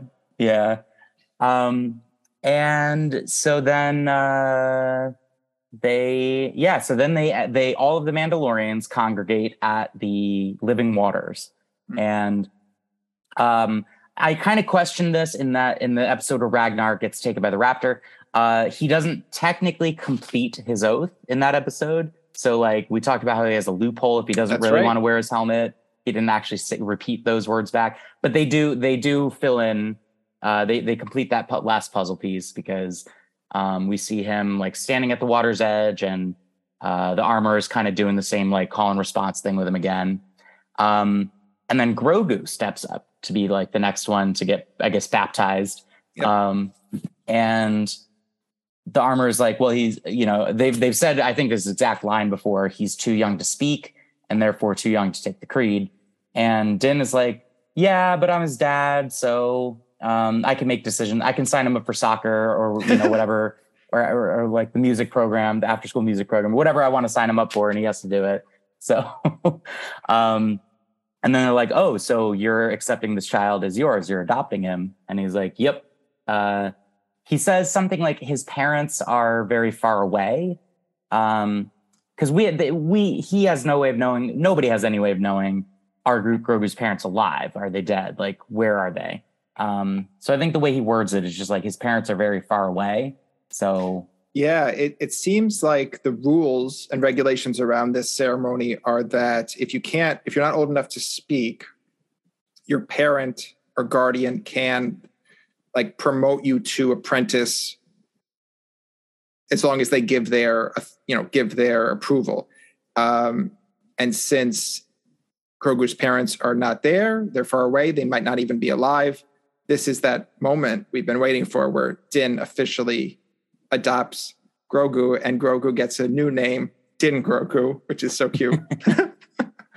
And okay, the IG-12 suit had been pretty much destroyed by the Praetorian Guards earlier. Yep. So this was taken out of the equation. But would you feel better about this if they had Grogu at the controls and they were like, Grogu, do you want to do this? And he could at least push the yes or no button. Ooh. That's interesting. Actually, I wonder why they didn't do that. Maybe they're saving like his first word, his quote unquote first word, is probably going to be like a big deal. So maybe they're saving that, even though he already said yes and no many times. But yeah, I guess like maybe they didn't want the droid there for that ceremony. It would have been tonally weird, but yeah.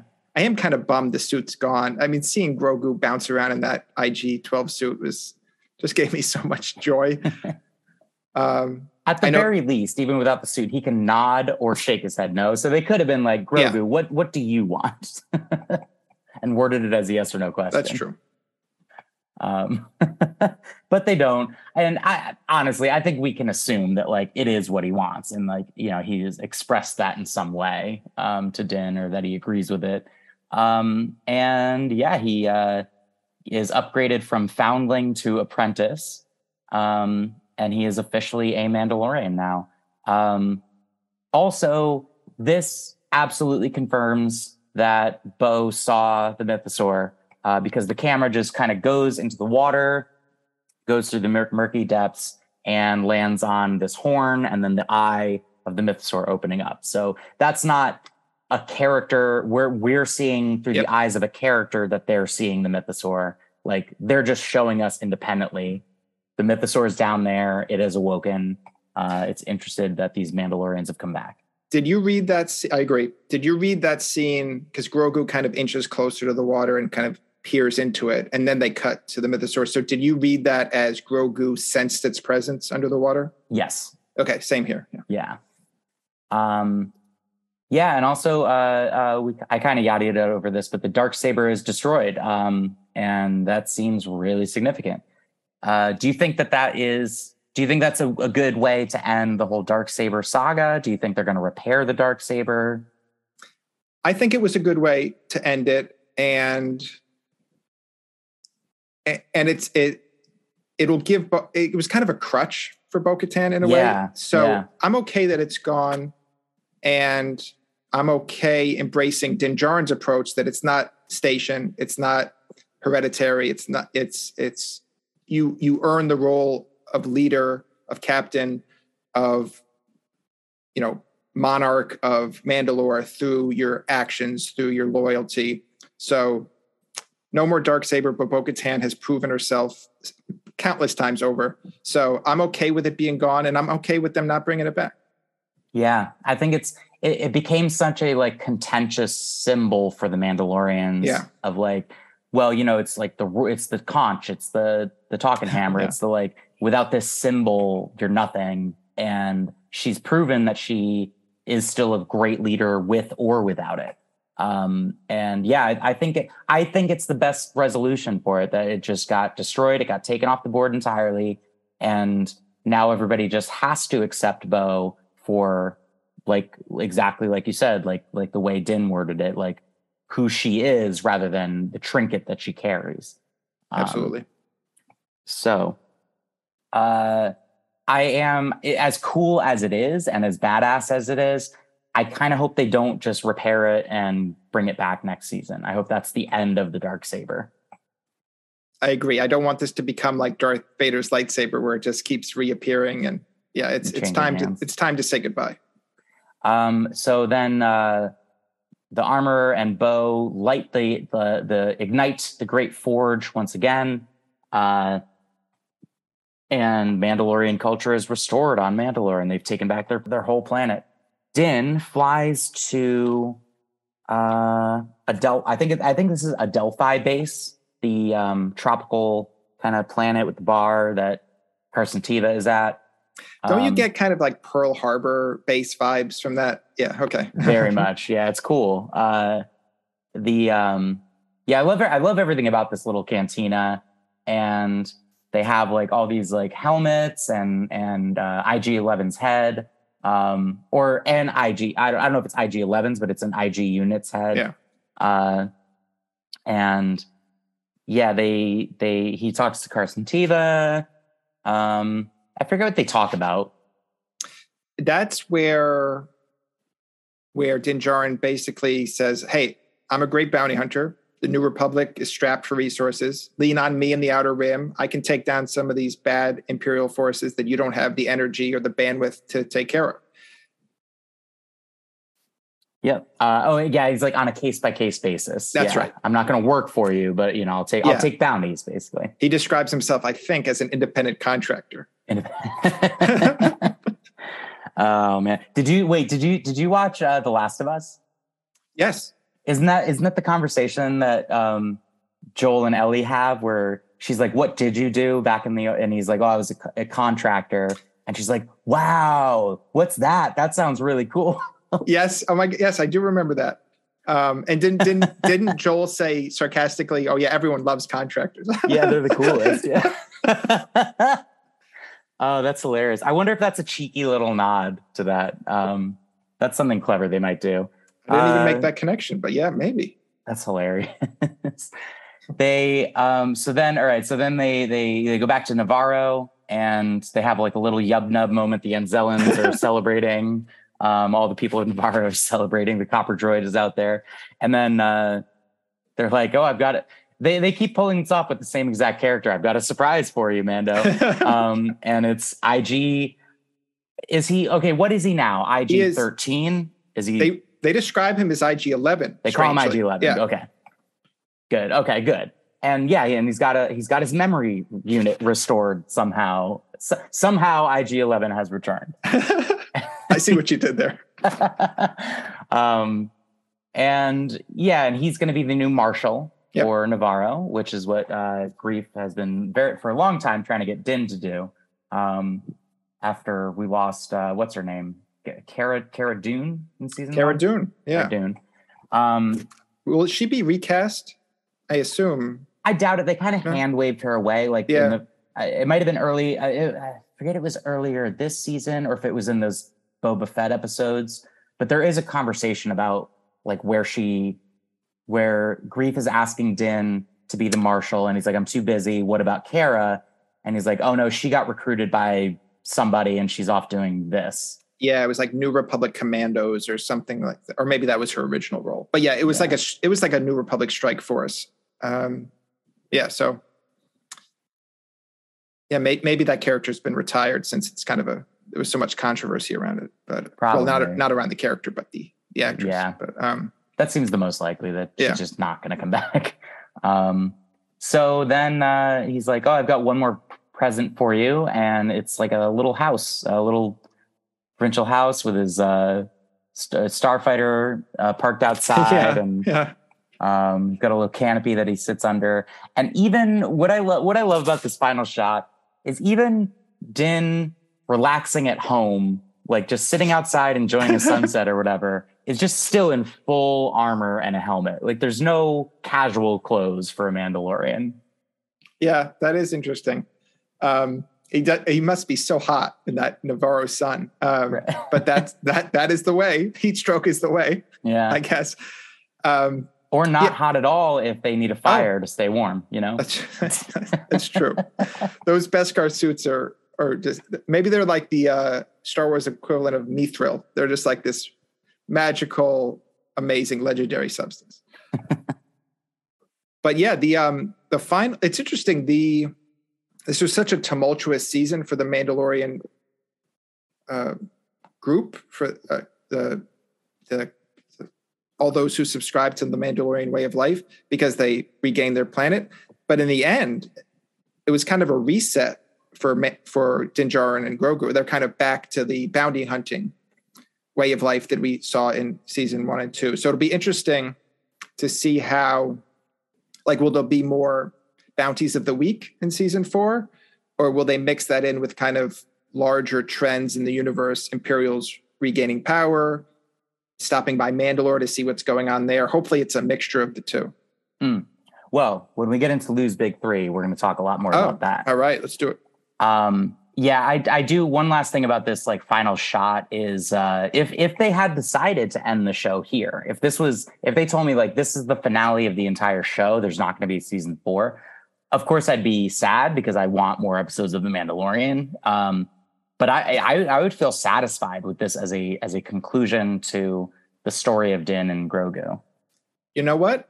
That is an absolutely great point, and I 100% agree with you because, and I'd love your take on this, I really dislike series finales where everything is accounted for and everyone has a life-changing moment. I really like a series finale where the main conflict is resolved, but characters still live their lives. You know, it's not like the end of everything.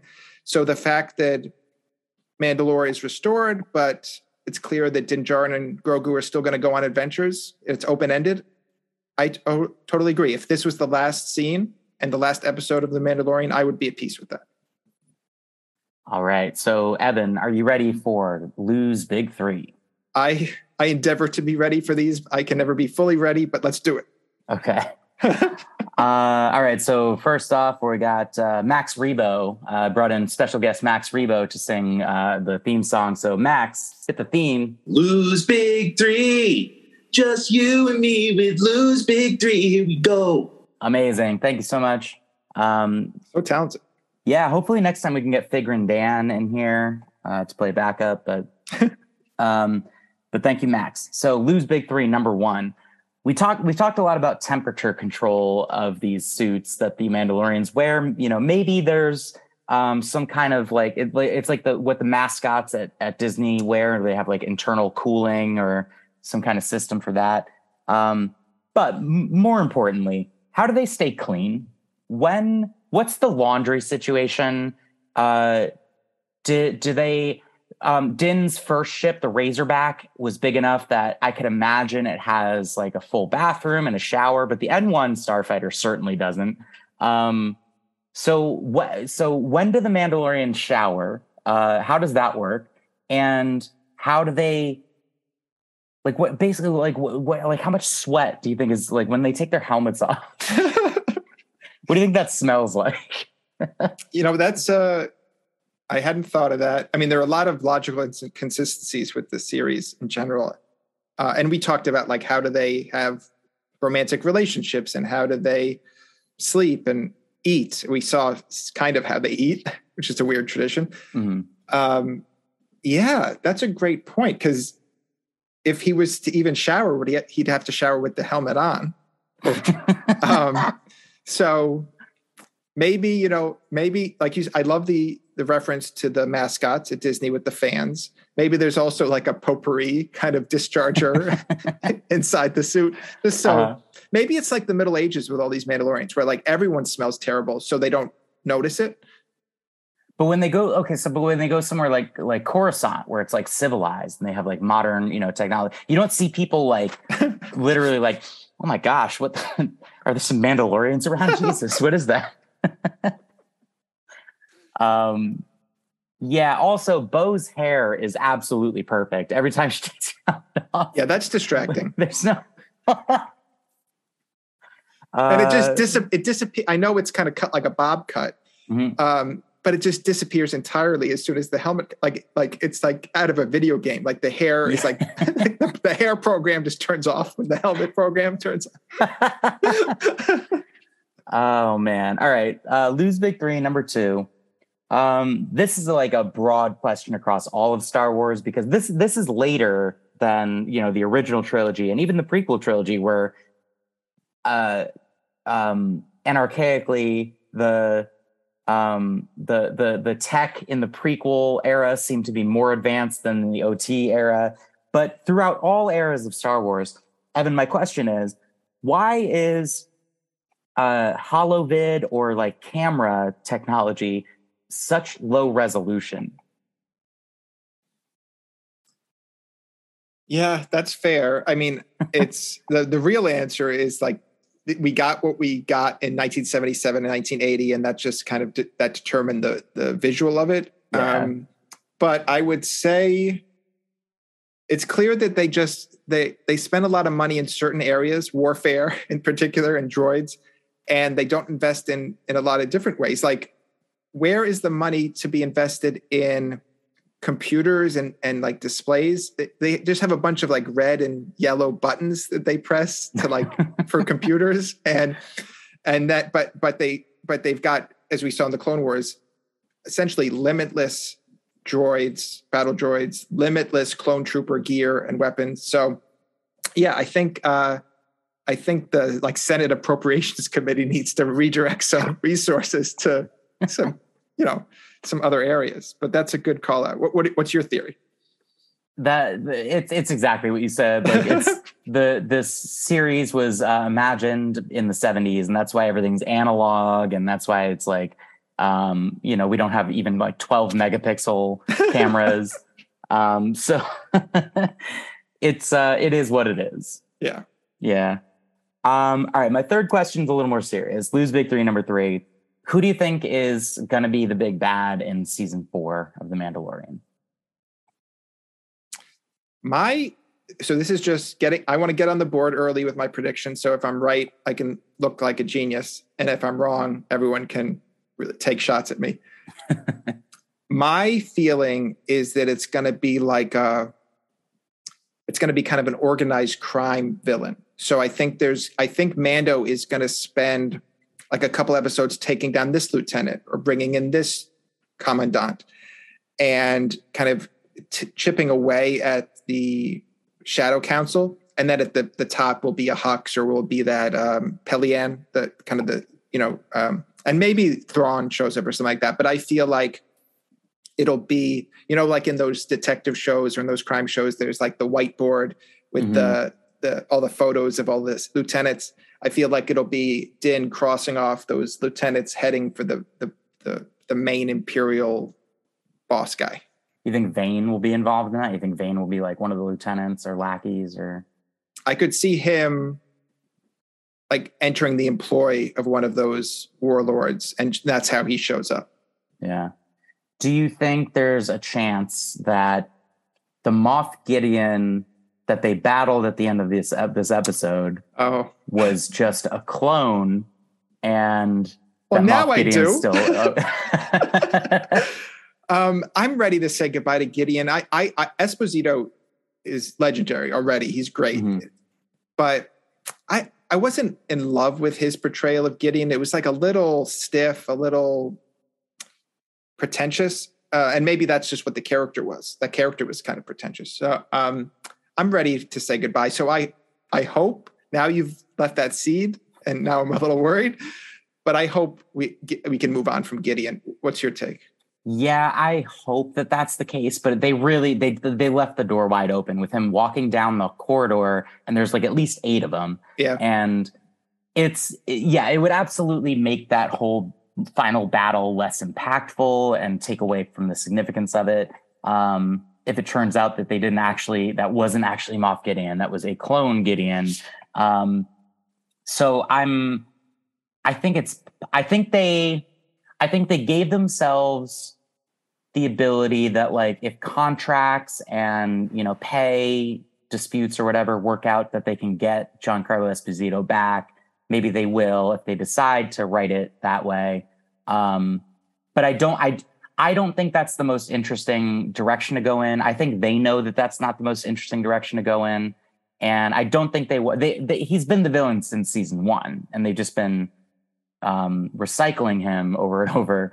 So yeah, I don't think it's the smartest thing to keep bringing him back. And do you think, because the timeline is edging closer and closer to episode 7, so like how close do you think it'll get to the events of, like, do you think on Mandalorian season 4 it'll intersect with, like, there'll be reports of, this giant murder ball in the sky like took out 4 planets at the same time, or 5 planets at the same time, and they'll deal with something like that? Or do you think it'll be still before that happens? I'm thinking and hoping it'll be well before. What is the timeline exactly? I've always assumed that this Mandalorian takes place like 5 years after the Battle of Endor. Yeah, I think season 1 was like 5 years after, and I think at this point we're about almost like 8 or 9 years after. All right, and then The Force Awakens takes place like 30 years after 30 years Endor? Later. All right, so I think we still got some wiggle room there. There's a lot to explore. So I'm hopeful they're not in a rush to intersect with like the events just before The Force Awakens. Yeah. Cool. All right.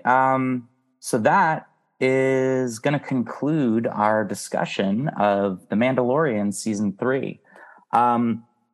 One thing, Evan, that we haven't done so far with this discussion, because I wanted to save it for the end, was on every episode of Robots versus Dinosaurs, I have a bonus question for my guests, which is, if we were to recast The Mandalorian, just focusing on season 3, and you have to recast 2 characters as Danny DeVito and Whoopi Goldberg, which 2 characters, and how would that improve the show?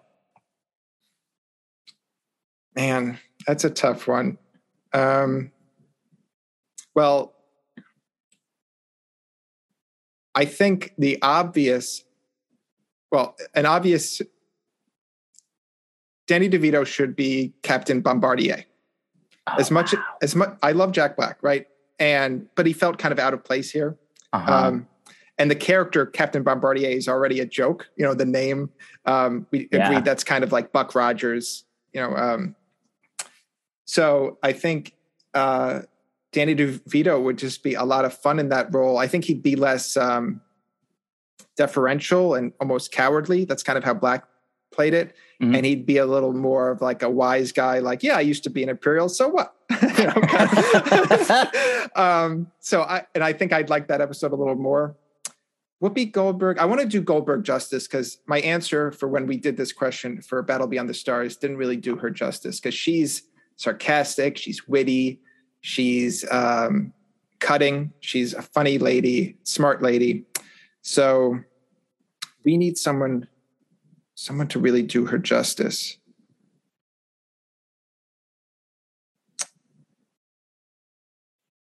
You know, I hate to remove Tim Meadows from the board, but man, Whoopi Goldberg as an apathetic, sarcastic bureaucrat in the New Republic, that's the role she was born to play. So I'm gonna give her the role of bureaucrat Tim Meadows, and I'm gonna give the role of Captain Bombardier to Danny DeVito.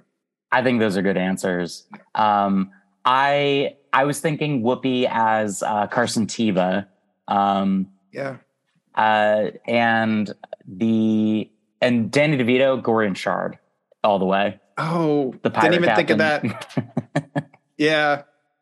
Yeah, that's the right answer. Yeah, him sitting on the throne at like 4'8" or whatever he is. Deploy the snub fighters. Amazing. Eating a sandwich, like eating a hoagie on the ship. Bring me my rum ham. Yeah. Oh God. Amazing. So Evan, thank you so much for going on this Mandalorian season 3 journey with me. We haven't talked about this off air yet, but I'm strongly considering like going back and doing a review of the first 2 seasons, and maybe even including those episodes of Book of Boba Fett. So maybe we can like carve out some time and do like a similar approach where we do like chunks of episodes. Is that something you'd be interested in? Is like going back and talking about the rest of the series? Yeah, I'd be honored to rejoin for that conversation and any excuse to look back at some of my favorite episodes of the series. And I think there's a lot to unpack with Book of Boba Fett because I know you feel very strongly about that. And there's a lot of material to mine there. So it would be a privilege to have that conversation in the future. Yeah, there's absolutely no way that I'm doing like an episode by episode coverage of Book of Boba Fett. But I would be happy to like do an in-depth analysis of those 2, the Return of the Mandalorian episode and the other one. For sure. Yeah. So yeah, we'll talk about that offline. We'll figure something out. So listeners, you write in and let us know if that's something you'd be excited about and want to hear. And yeah, once again, don't forget to rate, review, subscribe, leave us a 5-star review on whatever podcast app you're listening to. And you can always write in to robosdinos@gmail.com. Tell us which side of the space dinosaurs versus space droids cage match you think would emerge victorious. And we'll see you next time. This is the way. This is the way. Somehow IG-11 has returned. I see what you did there. Would you let R2 vote in an election? No one in their right mind would do that, so it's pointless to even talk about. Can you believe this? We better skedaddle. You may, but you don't have the dark saber, so blah, blah, blah. There's always a bigger fish. Here's my son. Yes. It's too bad. I thought Navarro was going to make it. Lerman. Tongs days, am I right? Protocol droid for the win. I'll go put on the kettle. I was going to make espresso. Oh, you're leaving? Oh, okay.